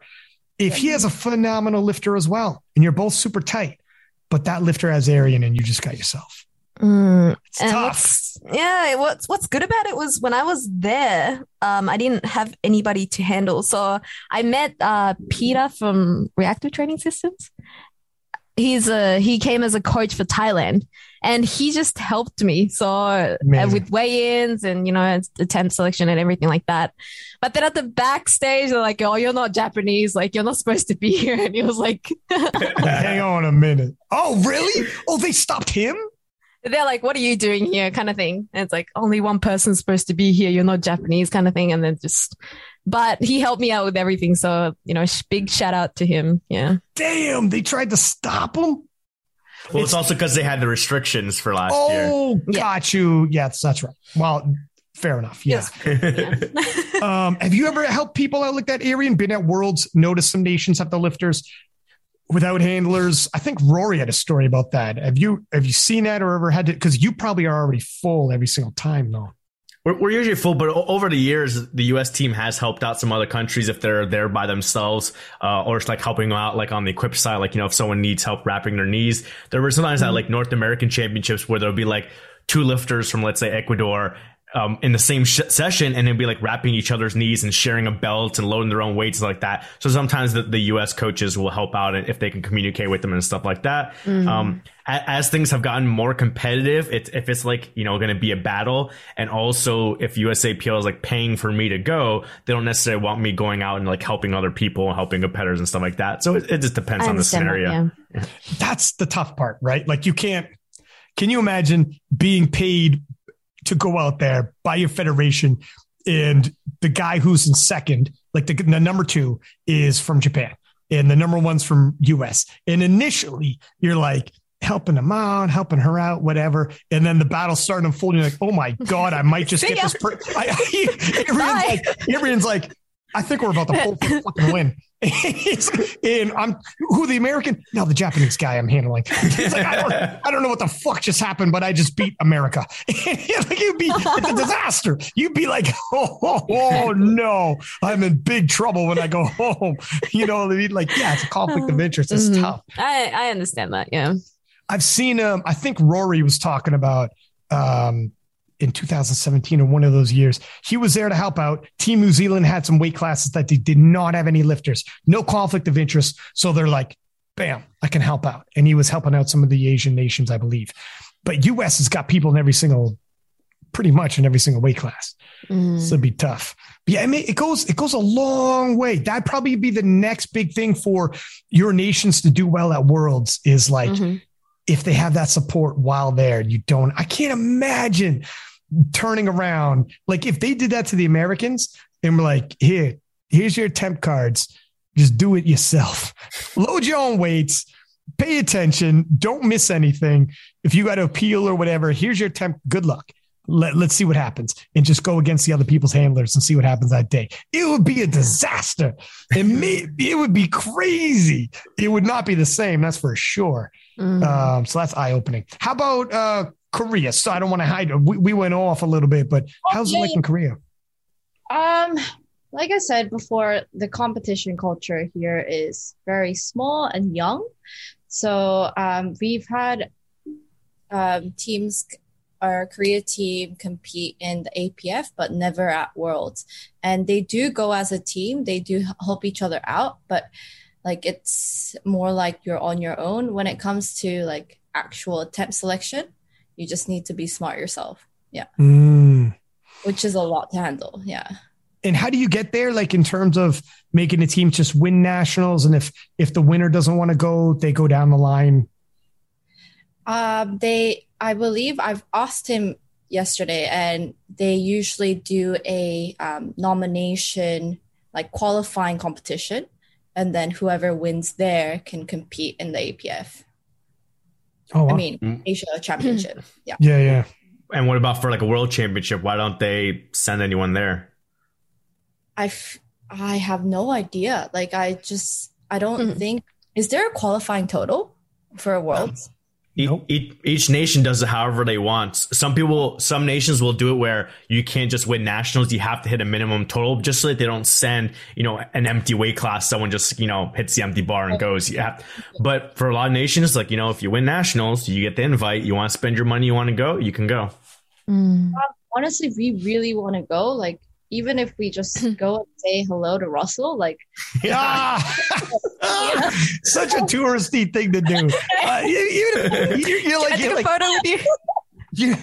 You're like, I'm here to lift, but first off, I need a picture with Russ, and that's number one. But like that's what I'm asking. Like, is that your goal for this year? Is like you've won some bigger competitions before in Hong Kong and in Korea. Is your goal now to like try and get to international competition? Of course, that's always been my goal.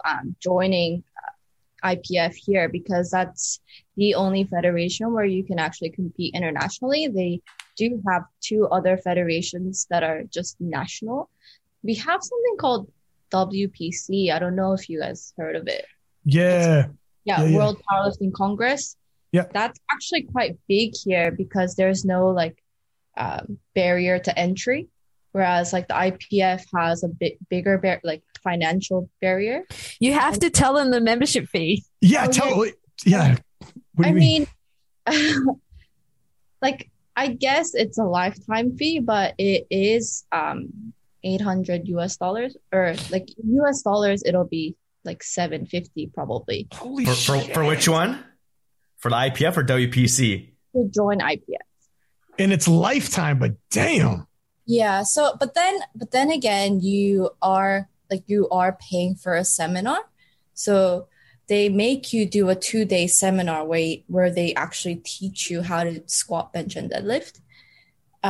So I guess it's more suitable for the dog. market. That better be Russell Orhe giving that seminar for 750. Okay, let me tell you, and Ray Williams and Leah Babcock. It's Yeah. So there is that barrier to entry. And that's why I think other federations and like my gym, like we just want to like just grow the sport, right? Like of course, like in the end, we'll all make money out of it, but then like that's not our number one goal. Like there's just not enough people in the sport. We just need to grow it. We just need to show people that this is really fun, you know? Like so $800, $750 entry fee to join the federation is a hefty price tag. Yeah. especially like most lifters stick around for like 2 to 3 years. It's as like I mean, we've talked about it in our group chat. Like we got friends who could pull up like, well, this is what we see on average. So then if you break that down, that's like $300 to $400 a year. That's a hefty. So this is where hopefully at some point, if there is a change at all in Korea, if you drop that down, you might have an influx of more lifters. And then with more lifters there, it's the long term, you get more money as opposed to trying to get all the money up front right off the bat. And then easier to grow that way with more people. You know what? It's phenomenal. You got as many people as you do with an $800 price tag at the front. That's really crazy. You got so many people. That's a lot actually. True. Yeah. 600 people. But then, like I said, it's only a fraction of the people who are actually competing. It's usually the trainers or people working in fitness that kind of want that certification just to show in their resume that, oh, I actually know how to do barbell lifts. Yeah. Because you go through the seminar and everything too. So it makes sense, I guess. Yeah. They're almost it's like the NSCA. I was about to say that. Yeah, like certified personal trainer. Yeah. Because those things are really expensive too. Mm-hmm. It would have been awesome if they could make like separate them. It sounds like, okay. So now it makes more sense. Now it makes more sense that you say they're essentially teaching seminar like those other certifications we have here in North America. And a lot of people don't even power lift. They're getting the certification for powerlifting purposes, but not competing. Makes sense. But if they could separate it, we have a certification for personal trainers. And if you want to power lift, we have something different. And then you probably get way more athletes and less be a personal trainer certification governing body. I completely agree. I think that would actually help grow the sport. And that's why a lot of the people who want to compete, because they don't want to pay the $750, they go to other federations that are much, much smaller and that like outside of Korea, no one really knows about. Right. So, yeah. I feel like Esther's going to run these festivals and build up a mafia of lifters and then show up to the federation like, let's talk. Negotiate. Bill up a mafia lifter, show up and be like, we're here for the vote. Like, what? They're like, what vote? Like, take a look at the agenda. Hey, take a look at the agenda. Do you guys, I mean, this is a bit of a tangent, I guess, but do you think USAPL will make an international like federation? Not a federation. They'll probably international athletes, but what about like actual competitions outside of the US?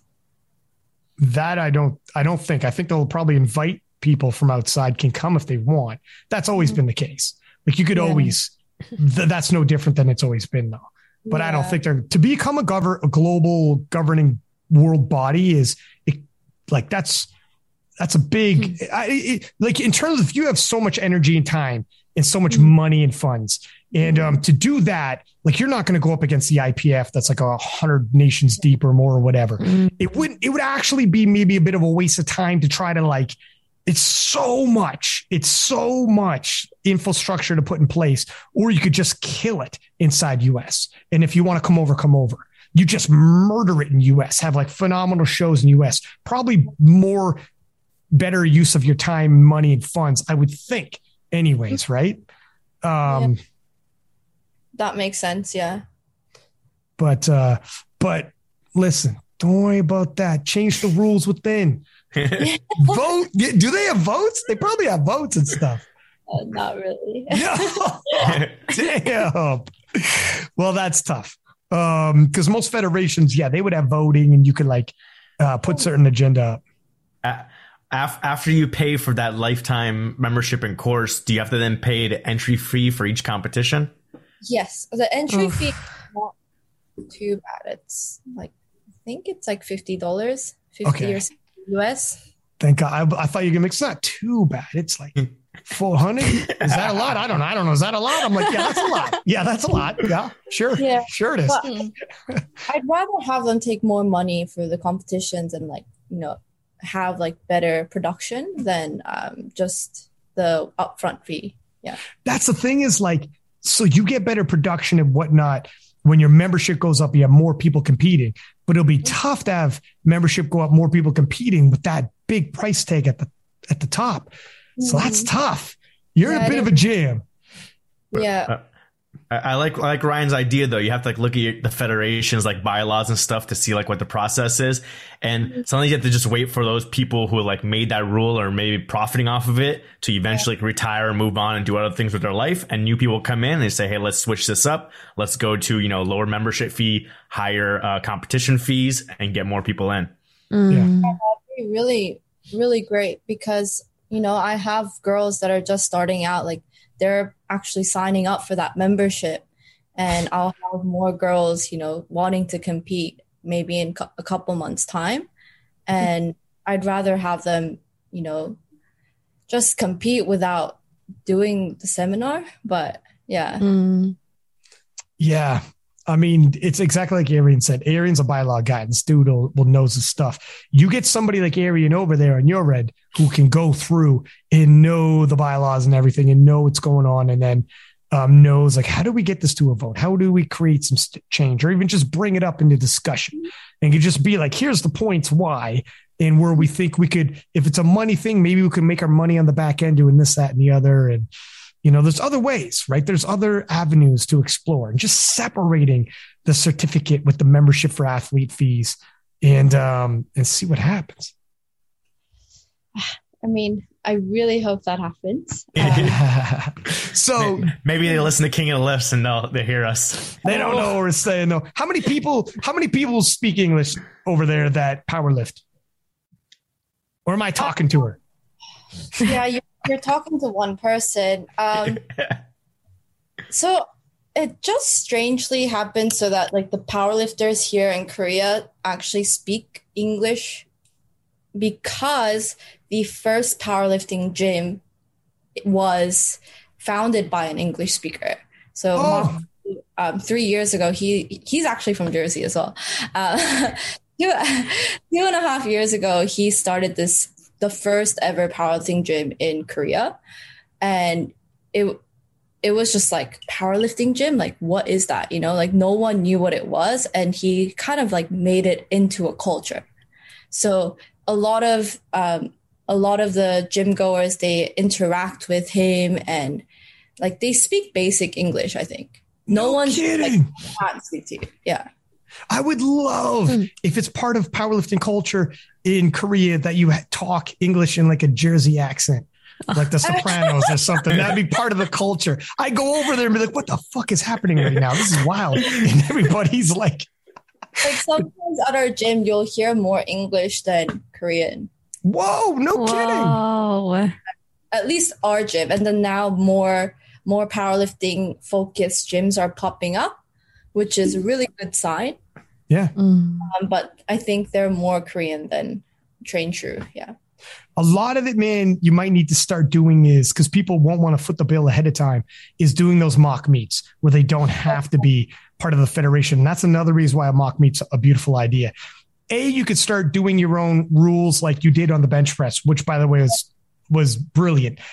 A lot of people, if that's a barrier as well, the bench press, you're like, cool, whatever. It's a mock meet. I'm making the rules. So we're using a different bar. And that's a that's amazing idea. And you could do 1 kilo jumps on bench press. Yeah, if you did allow that. Yeah. See, Esther, there you go. This is it, man. This is how you grow the sport, is people like you coming around and being like, this is a problem. Here's how we fix it.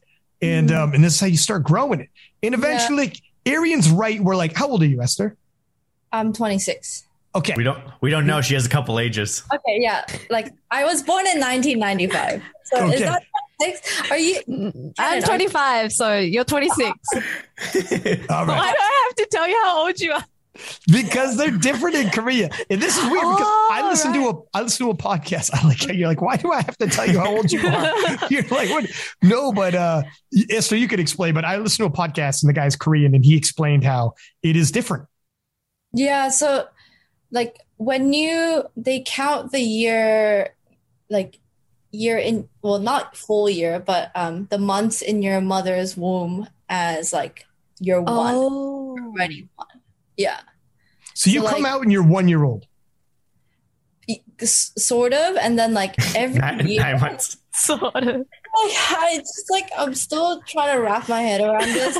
No, I'm 26, but like, so you age a year when it turns January 1st, and then you age another year when you turn your birthday. What? Like, so you're 150. So you look amazing. So you get 2 birthdays. You're a master lifter already. Not even 2 birthdays. It's just like, I don't know why people do it. It's just like, because on the all the government like documents, like you'll have your international age, but then when you talk to people and like in person in a conversation, they ask you how old you are, you have to say the older version. The Korean. Really?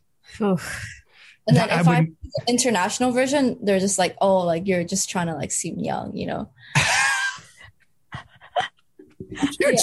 You're like, I'm fucking 26. What am I? Okay, I'm 24. What the fuck? Whatever. I don't want to fight about it, but it's but I could see where it'd mess you up if like you did 10 years in Jersey, then you did however many years, and you said Hong Kong, was it? Yeah. And then you come back and so by the time you come back, you're like, I don't fucking know how old I am. Whatever. She's like 22 for life. I was gonna say she's telling IPF, I'm still a junior. Let me in. Yeah, exactly. Whatever. I don't care. You can be like, I am what I am. But yeah. What were we talking about before we start talking about the game? I don't even remember.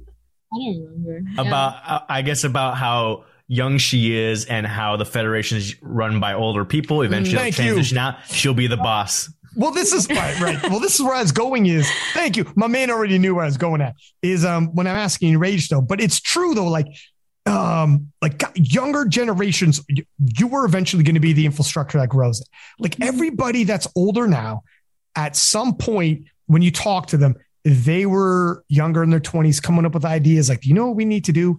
And then when you're older, you're going to be like, yeah, I remember being the first woman. I remember being like, we got to start doing mock meets because this entry fee is killing us. We got to bring in 1 kilo jumps for the bench. We got to bring in, and like, I remember I was doing this thing. I had 20 girls showing up when I couldn't get one. And like later on, you know, whether it's you or somebody you brought in, it could be one of the 20 you brought in, or it could be one of the next 20 you bring in. People start making changes. And that's when eventually change will happen. You know what I mean? Like it will happen, especially if you get enough people like-minded like you, pressure becomes overwhelming. So even if those old fogies don't get out the way, the pressure becomes a lot more on them. right? And you're doing things like going on podcasts, whatnot, having a voice because like you're younger, you're more in the know and you know what's going on and you're more adept to what's happening, right? You're to the street, you know, you show up in the US, get a picture of Russell Orhii. That's it. That's it. You're the president. You come back and be like, you, as soon as you get that picture of Russell Orhii, post it on your Instagram and be like, this is my flight. By the time it leaves, you better not be in the position of being president. Okay. By the time my plane leaves, you better have adjudicated the presidency because I am now the new king. And that's it. What Russell Orhii picked, that's what I'll do for you. But does the Korean Powerlifting Association have an Instagram, like any social media? No. Follow Esther Bay. I was like, we'll send our army into the comment section. That's right. Yeah, so you got to start there. Even for us, as like a Japanese powerlifting association, we like recently made like Instagram, and people are starting to put up like YouTube videos of like records and stuff. But you really got to start there, I think. Like, what's YouTube or like what's Instagram? You know. That's huge. I do think they're also understaffed. So like, I mean, they all of these guys, they all have their like full-time jobs, I think, aside from running the federation. So like, it'd be really great. Like, if younger people were involved, they would be more in tune with social media. Right now, we get our competition, notices, announcements through a massive group chat. So like that, how many people are in it? I'm interested now. 300 people. Holy shit! Well, this is the world record right there. What platform is this on? It's on Kakao, so it's like Kakao Talk. It's like WhatsApp, but all the Koreans use it. That's the I swear to God, that's the craziest group chat I've ever heard in my life. You should drop this episode in the group chat. Yo, drop this episode. Yes. Oh. Drop this episode. Put a picture of Russell Orhii in there and be like, it's on. It's on. Leave office. I'm coming. So like it's not the most like publicized, and I do think some other federations right now, like they're doing more to like publicize the sport. Like I think the KPF, which is another federation that is sort of like not that famous, they had a deal with a broadcasting company, like one of the biggest ones. Wow. Yeah. And they hosted a 3 big lifts challenge on TV. Whoa. And it was actually Brilliant. a big a lot of powerlifters got angry about it because when they first posted the announcement, they were like, oh, due to safety reasons, we're gonna do the squat in the Smith machine. And oh my God. Well, I take that back. I spoke too soon. Holy fuck. and then I think one of the rules was like you can't sumo deadlift. Okay, wow. It was like completely changing the sport and calling it powerlifting, and a lot of the powerlifters got angry about it. And that's so Asian. Very reasonable, right? Due to safety, we're doing a Smith machine. Yeah. What the heck? But then I think they ended up changing the Smith machine because of the criticisms when they first got the announcement. But I mean, it's like we're just growing here. Like it's a start. Like people actually know what the 3 big lifts are. Like it's something's better than nothing. Hey, look they got it on TV. Yeah, they got it on TV. Damn though. If they would have had a Smith machine on TV, that would have broke my heart. But they changed it. Meme. Yeah, it would have been a meme for sure. Yeah. But for sure, if you get a social media, it seems like some of these people in the other feds got some contacts or some ambitious people, if nothing else. I would love if you guys could somehow get together and be like, look the IPF contact's nice, but it sounds like they might be somewhat using it to a point of, I don't know, like you got to open it up. You need social media. Like Kenan had said, Yeah. Instagram and YouTube and all the rest of it is how you're going to grow it. So for people to find you, for people to find like other lifters and be like, I want to be like that. Like, who is this? How do I get, or just announcements, nationals coming up. Make sure here's a link in the bio, blah, blah, blah. Like everyone is there. This is where we get our information now is Instagram. This is how we process information. I can't find you elsewhere, right? People don't go to websites anymore. Mm-hmm. They go to like they will go to a website, but like when you post it up on your Instagram, that's usually where the announcements come. Right. Of course. That's the way now, but. And volunteer, man. Sometimes you got to get volunteers to do it.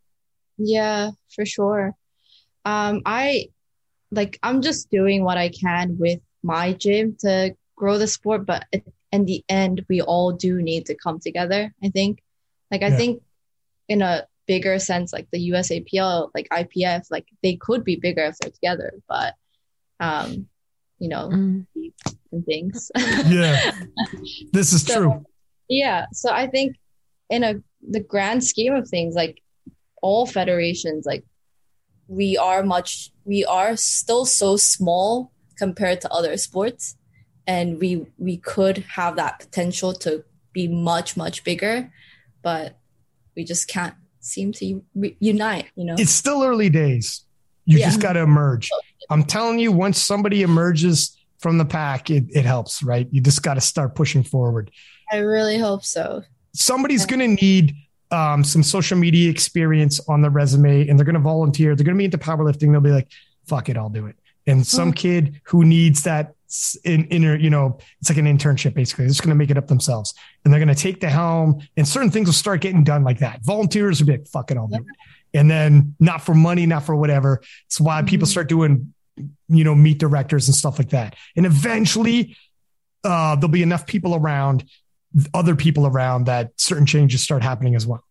Like all of a sudden you have 10 people more involved, and they start voicing like, we need this to happen. We need that to happen. And pressure comes. I think that is very necessary. And just like social media and having, photography, videography, like that's also important. Like you need to show people that. And that's just lacking right now. Like even in the last few competitions, like there was no live stream, like there was no photos. You just take iPhone photos yourself. Maybe some videos that other lifters take like right before you. Like it's just like we really want to celebrate it, but it's just the platform's not really there. It'll get there. Keep pushing. Keep doing what you're doing. And then the more people you bring in, people start emerging and start taking things on. Really hope so. It's the way it works, man. Like look at me and Arian. We just started doing their thing. Like nobody told me like I'm not, I ended up working with the IPF for the commentary, but before that, like nobody said start King of Lifts or whatever. Just things start happening. You know what I mean? Like things just happen. You just keep pushing and people start coming. And the next thing you know, you make friends with people. I meet Arian at the World Championships or whatever. You start meeting people and be like, let's keep moving forward. You know what I mean? And things grow. How about in Japan? So you're saying they're starting to move down that social media route, and this is like, have you seen it starting to make a push, like where more people are starting to notice it? Yeah, so I think a lot of older people run the each prefecture's like association, but recently there was a younger guy who started being the representative of Tokyo, and he's very, very good on social media, and he's putting up all these like everyone's attempts on Instagram and records and stuff like that, and Twitter. Twitter's a big thing in probably everywhere, but they're pretty big in Twitter as well, YouTube, and I think a lot of people are looking at that and, taking interest in it. Just like I started powerlifting, like just watching people's Instagrams too, like you just need something to, And when you find him, you're like, oh, that person's like from around here. That's huge. Yeah, exactly. It's one thing to find somebody in the other side of the world. Okay. But when you find out like, oh shit, that person's like not too far away from me. Yeah. And you can connect with them. And you can I might even shoot them a message. I could drive there. Like all of a sudden it becomes like, oh, damn, it's easier to be a part of this. They have competitions close by. I didn't know that. That's how things are going to start going for sure. Yeah, I really hope so. Nice. Yeah. Do you got any more of your questions, Arian? I mean, that covered most of it as far as what we were going to discuss. Okay. And what do you guys think might help grow this powerlifting in your regions?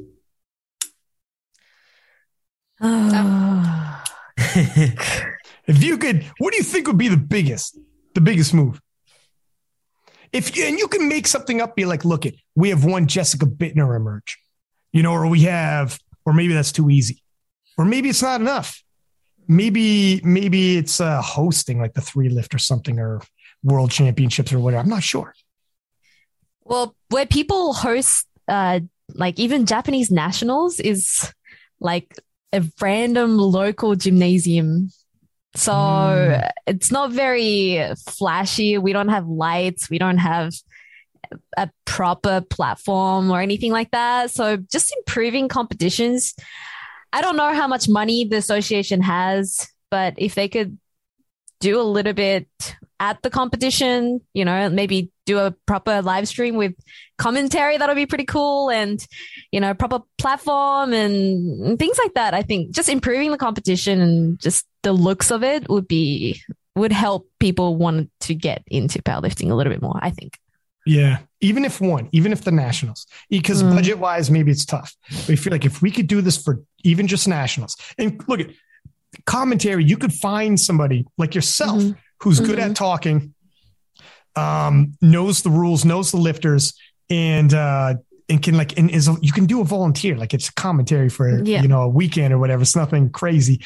You could do it. In live stream, people could do these things now. It's not as hard to hook up. My man Arian can link up a live stream. He runs meets, you just need, you find a couple people that are like, let's do this. Yeah. Let's level up.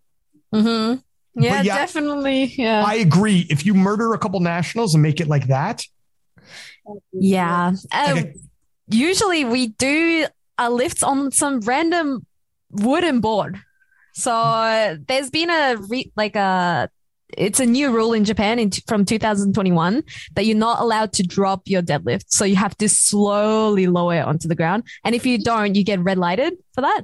Oh, wow.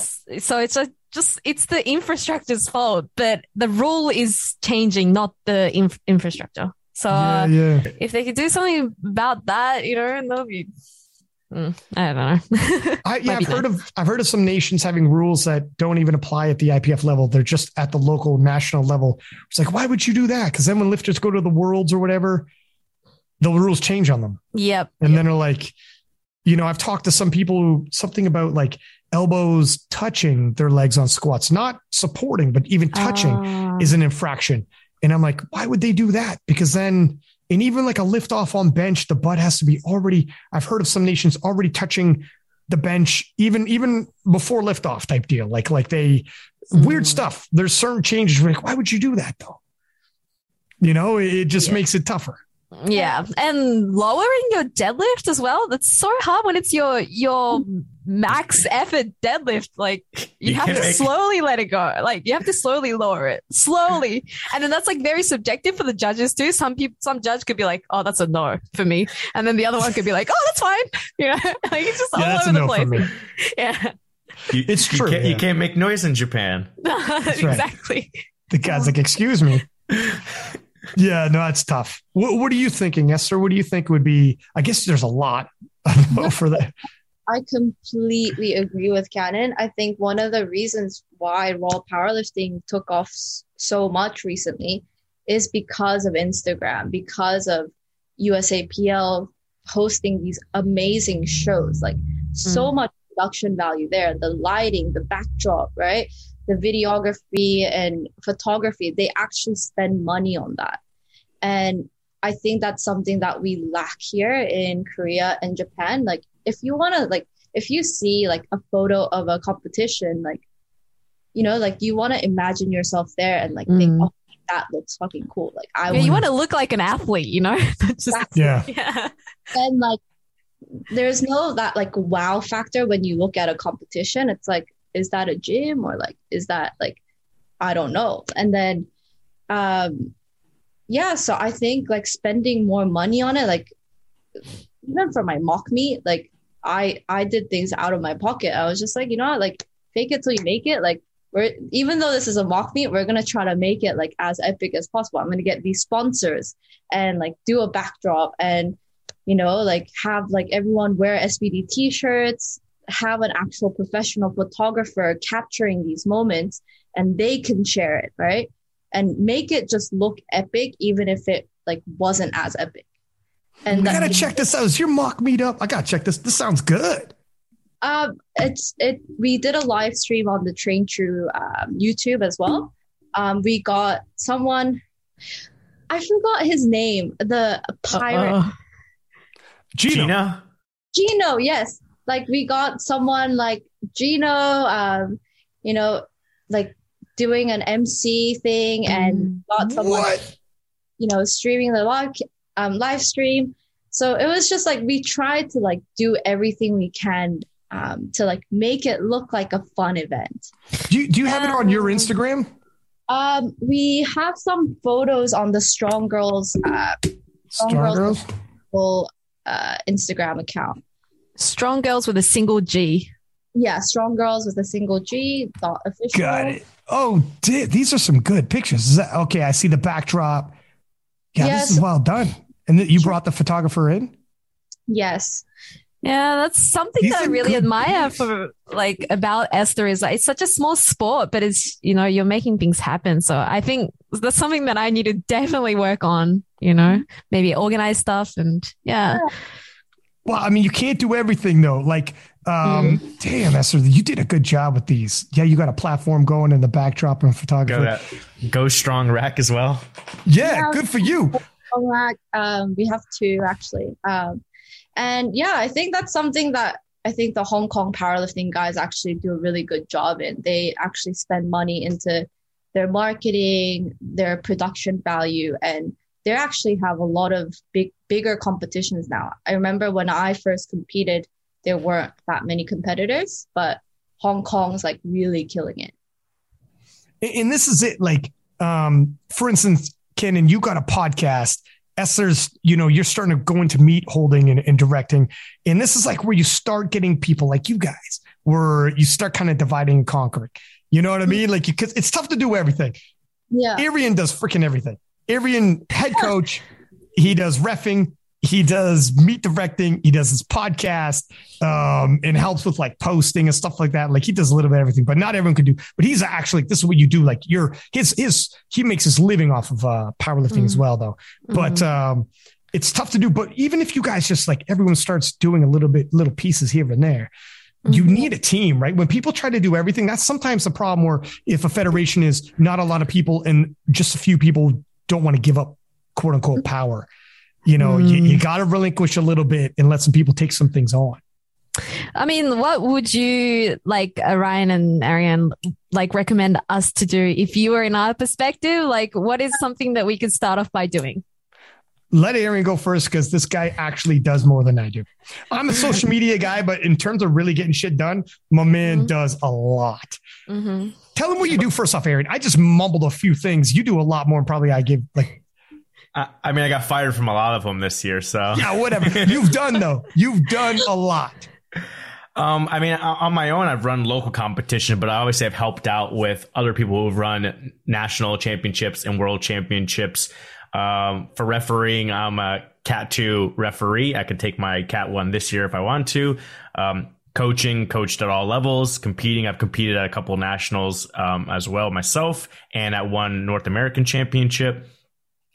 Like Ryan said, I've tested out like live streams for my local meets and things like that. So messing around with all aspects of it. There's a lot of variables, and there's probably like a lot of things you can work on. Like you'd probably spend like an hour of coming up with a list of all the things that you'd want to change and improve on.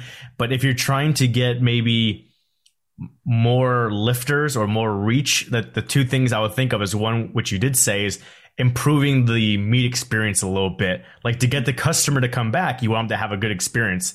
You want like things to be run on time. You want to have good spars and loaders. You want to have good equipment. And, you know, decent looking venues. So people walk in, they're like, oh, I'm in an official competition. This is what I paid money for. I'll come back to nationals again. And then the other aspect of it is, I don't know if necessarily live streaming or having a live stream commentator would be the main thing, or trying to make it more like for the actual audience there. You want to get the social media reach. Like, you're going to get maybe, you know, 20 to 50 people to show up to watch, but you can reach 20 to 50,000 people online if you get a video to blow up. So that's where, like you guys said, also having like some kind of photographer or videographer that can just take some photos, take some videos, just like what Esther has for her meet over here, and be able to post that stuff on social media to get out to more people, because people may not know that these events are going on in Korea or Hong Kong or Japan or wherever like that. So if they have no idea it exists, then there's no way for them to get in. But if they start seeing all these pictures and videos of these competitors and like, oh, that person looks just like me, and they're lifting, you know, 150 kilos, 175 kilos, whatever like that, then they're going to want to try it too. So the social media reach definitely helps if the federations are willing to pick one. You don't have to do Twitter, YouTube, Instagram, Facebook. Pick one. Say Instagram. We're going to post regularly photos and videos recapping each of the competitions. I think some of that stuff you can probably do with like an iPhone 13. You can probably take some good quality photos with iPhone 13, put some graphics on it. You don't need to have a professional camera, but even a professional camera, some of the cheaper ones are not that expensive. Yeah. The videos on phones and cameras on phones are amazing. And what you could do with an app on a phone is phenomenal. Good enough for what you want to do to get stuck in the message out there. You're probably right, Ari. Now that I think about it, if you're like, if you could choose one over the other, a live stream or say the social media presence will probably reach more people for longer. The live stream might have, who knows, a few dozen people watching, but that social media posts and presence will be up there for like someone 6 months later could run across your federation page and then see the highlights 6 months later.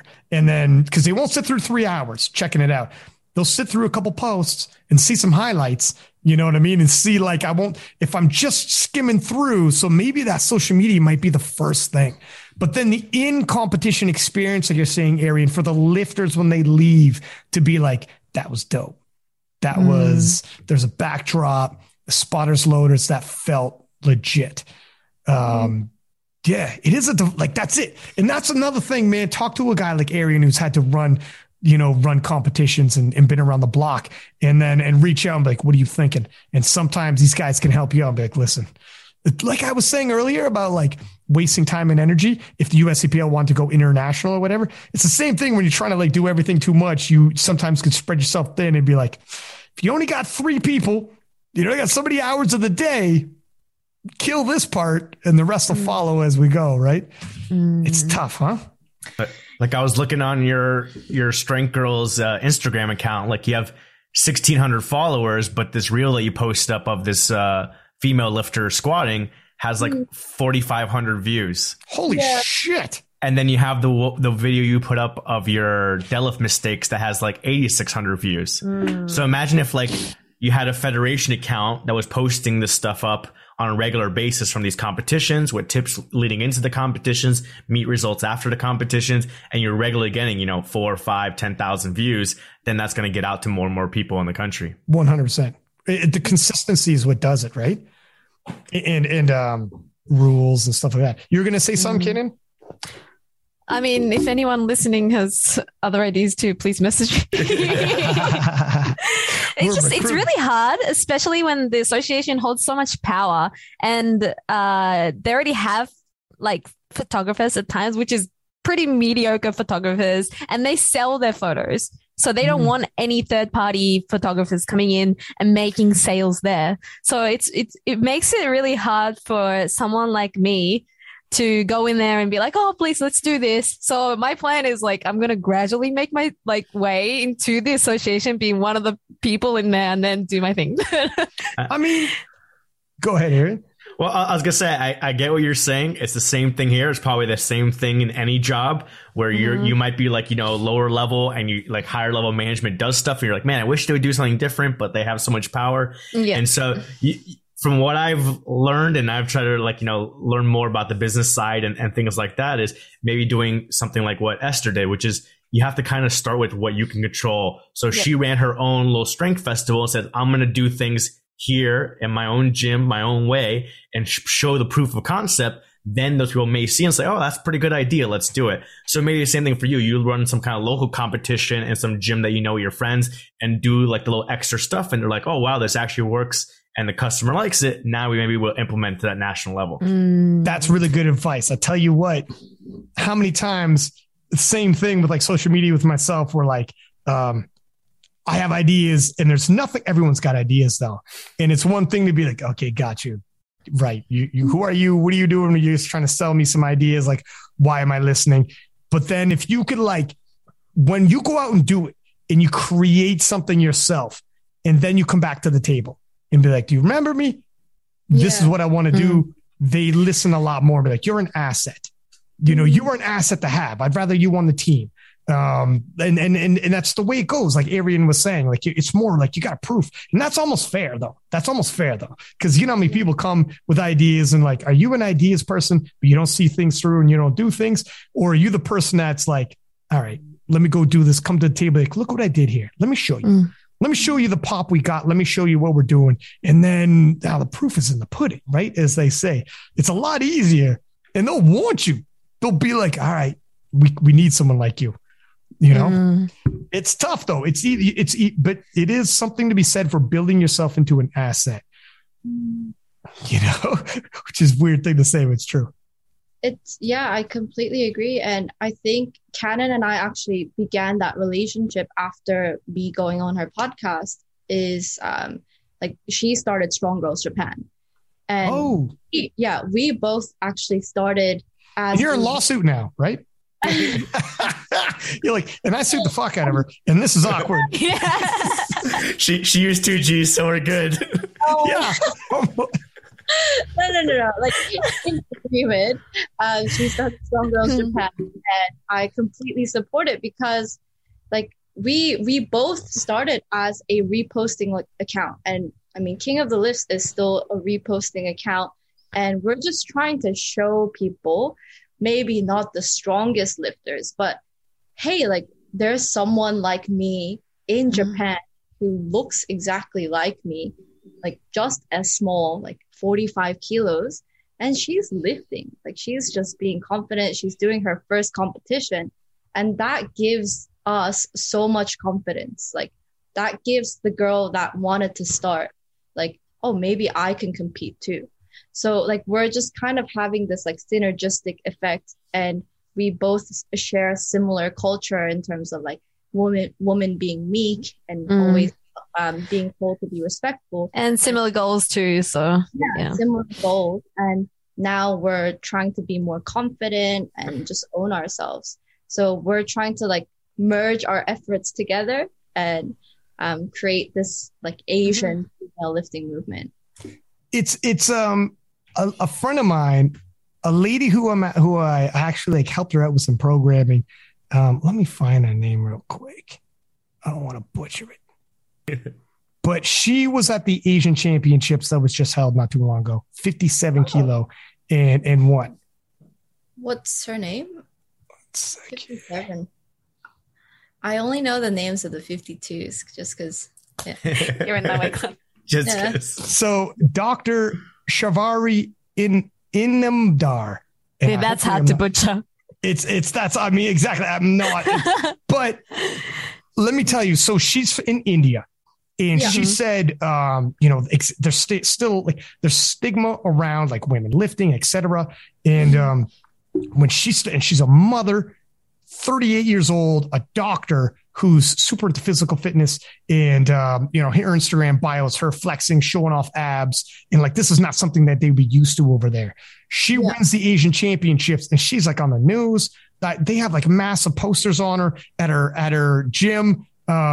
She's got like 10,000 followers on Instagram. She's got some posts that are like 500,000 people that watched it. Like it's blown up. She's got YouTube videos that are like million. Like, because the India's got obviously like 1 point whatever billion people. So if you think about just a fraction of people who are kind of interested in the storyline, just blowing up over there and she said like the news loves the fact that like a woman and a mother is like getting in the gym, going after it, winning international titles, like you guys said. And yeah, you could really get a following doing something like that other people haven't seen before. And people are like, I got to see this. But yeah, it's pretty cool. I was shocked. Like a couple years ago, we were talking. I don't even know how we started talking. It was Instagram. I've never been to India. Like we've never met in real life. And then she had mentioned something about not getting too many programs over there in India or whatever. And I'm like, I mean, I could send you some programming because I programmed for like my one friend, Kafwi. And I used to do it before like King Alyssa really started taking off and I had more time. So I'm like, I'll send you some old school programs I was running. She's like, okay. And then all of a sudden her total's going up. She's like, holy smokes, I think this could happen. And then she won the Asian championship. She's like, holy shit, we did it. Yeah. And it was, and now all this pop is happening for her. And it's, she's getting tons of feedback. Like when she was reposting in her story, how many women were like reposting her, like with the gold medals in India. She was in India and there was like fucking like 30, she's walking down the street and like 35 people around her taking pictures as she's walking. And she like her with her medals and she's got the Indian flag around. It was nuts, man. I'm like, what the hell is going on over there? Powerlifting too. And then they stopped in front of a gym and this gym had a big mural of her. It was nuts, man. And I'm like, this is crazy. We're looking at it. And she's like, yeah, man. It's it can mean a lot to a lot of people. You have to send me the what her name is. Yeah, I'll forward you guys. Yeah, I'll forward her to you guys. Mm-hmm. And it's because it's on Instagram. Yeah, frick. It's her name. I think I found it. NAMDAR. Oh, found it. Yeah. You found it? SHAR. Yeah. That's it. Oh. SHARVARI. Oh, and she's a doctor, a mother, and her husband's like, fuck, it's all in supportive. Her husband is so insanely supportive, man. Like he's like, this is my wife. And they're like, and she's 38. So she's got boys who are in high school lifting and she probably outlifts the shit out of them. But, yeah, man. She does not look 38. No, she do not. She is absolutely jacked and ripped and does not look 38. Powerlifting is the fountain of youth, I'm telling you. And her videos are hilarious, man. She's got some hilarious videos where she's like her in lockdown, her mother dressed in like traditional Indian clothing. And she's like fucking squatting her dad and her mother and shit like that, who's like 80 years old and in traditional Indian. And they're like, she's crazy. She's crazy. And she's like, got to keep training. It's hilarious, but yeah, man, that's why I'm saying the world's a big place. I want to go to like so many of these championships and meet so many people and take in the culture and just meet people. And it's crazy. Like when you hear stories like this, where you're like, what's going on? If you win the Asian championships, you go home. For some people, it means a lot for that community, for that neighborhood, for that city, whatever. And for those people who aren't used to having like a champion rise up and do that, I don't know how many women in sport are coming out of her city and doing the things she's doing, but it's cute. Mm-hmm. What kind of people do you usually have on your podcast, Kenan? Recently I have not been uploading, but lots of bench presses and national champions from Japan, and also other like coaches. I also have other people from different sports on like a weightlifting, Olympic weightlifting too. And I try to get English speaking guests as well, when I can. Yeah. I'll send you this audio if you want to post it up. Oh, yes, please. And then, and there you go. And you can tell everybody. Yeah, exactly. I want to make like a short video like short audio for this and then do like, but it would be hard to do it in Japanese, right? Like translate it into Japanese and post it somewhere. Look, we're like over 2 hours. Good. Yeah. That's a hell of a. Just like a short clip. Yeah. Yeah. Oh yeah. I got you. Yeah. For like Instagram or a reel or something. Yeah. That'll be easy enough. Yeah. I'll do that for Korean too. Yes. Yeah. We have to. It helps, man. Yeah. It helps. You could tag that other Fed that had the Smith machine in it and be like, all right, see, we're making things happen over here. Come to this Federation. Come to STIPF. But yeah, I appreciate you guys coming on. Arian, this was an amazing idea. I'd said earlier, like, we need to have some people internationally on here to talk about the federations and whatnot. And Arian's like, dude, I think I found somebody. He's like, this is going to work well. Yeah. Did you have any more questions, Arian? As our close, we're moving past 2 hours. Yeah. No, I'll just say, let's, since they had mentioned so many different Instagram accounts and stuff like that, if you all want to mention your Instagram accounts and sponsors and stuff like that, if you do coaching, all that kind of information, so people have everything. Go, Esther. Oh, okay. So my Instagram account is Esther Flower Bay, and Bay is my actual last name, and Flower is actually my Korean name translated. So Flower Bay isn't just some Instagram name. I'm an in-person coach here at Train True in Korea, in Seoul, with the program Strong Girls. And I'm also an online coach for the newly founded brand Performance Training. So reach out to me if you need any coaching or anything you want to talk about. We can talk about to grow the sport as well. Mm-hmm. And as for me, you can follow my Instagram, kanan.pl. So KANAN.pl. I post my videos and posts in Japanese and English, so you don't have to be it's not going to be all Japanese. I also have a podcast that I have not posted in a while. It's called Bubble Radio. There are some English speaking guests. I've had Jason as well, and Kedrick. I've had other lifters like Evie Corrigan and stuff like that. So maybe that'll be an interesting one to listen to. And Strong Girls Japan is a Japanese version of Strong Girls Official. So you can check out other Japanese lifting women if you're interested. And anyone listening, just listen to the most recent episode of your podcast, because you're going to be dropping this one as well. Yes. So there it is. So if you liked what you heard right now, you could get another dose of it. Start listening to our podcast. But I'll tell you what, all jokes aside, you are a good talker. Podcasting is not easy. Podcast is not easy necessarily. For some people, it comes easy. And you guys both, Esther, you could talk as well. It's different. Some people come on and you realize I'm going to have to this is going to be tougher. It's maybe a little more work. It's never hard, but it might be a little more work to get some information. Whereas you guys have absolutely no issues at all. We're over 2 hours right now, easy. I was talking to my parents just then, and I was telling them, I'm going on this podcast. It's like the Joe Rogan of powerlifting. Okay. Well, thank you very much. Yeah. Is Joe Rogan big in Japan? No, it's not big. They're probably who the fuck is Joe Rogan? Yeah. I have to stop there. But yeah. Anyways, thank you guys very much for coming on the podcast. Much appreciated. We should do it again. Next time we got something coming up.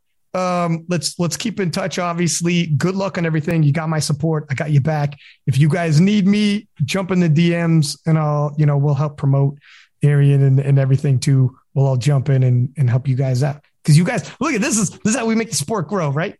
Amazing. There it is. All right, guys. Thank you very much. Thank you. Talk to you later. Bye.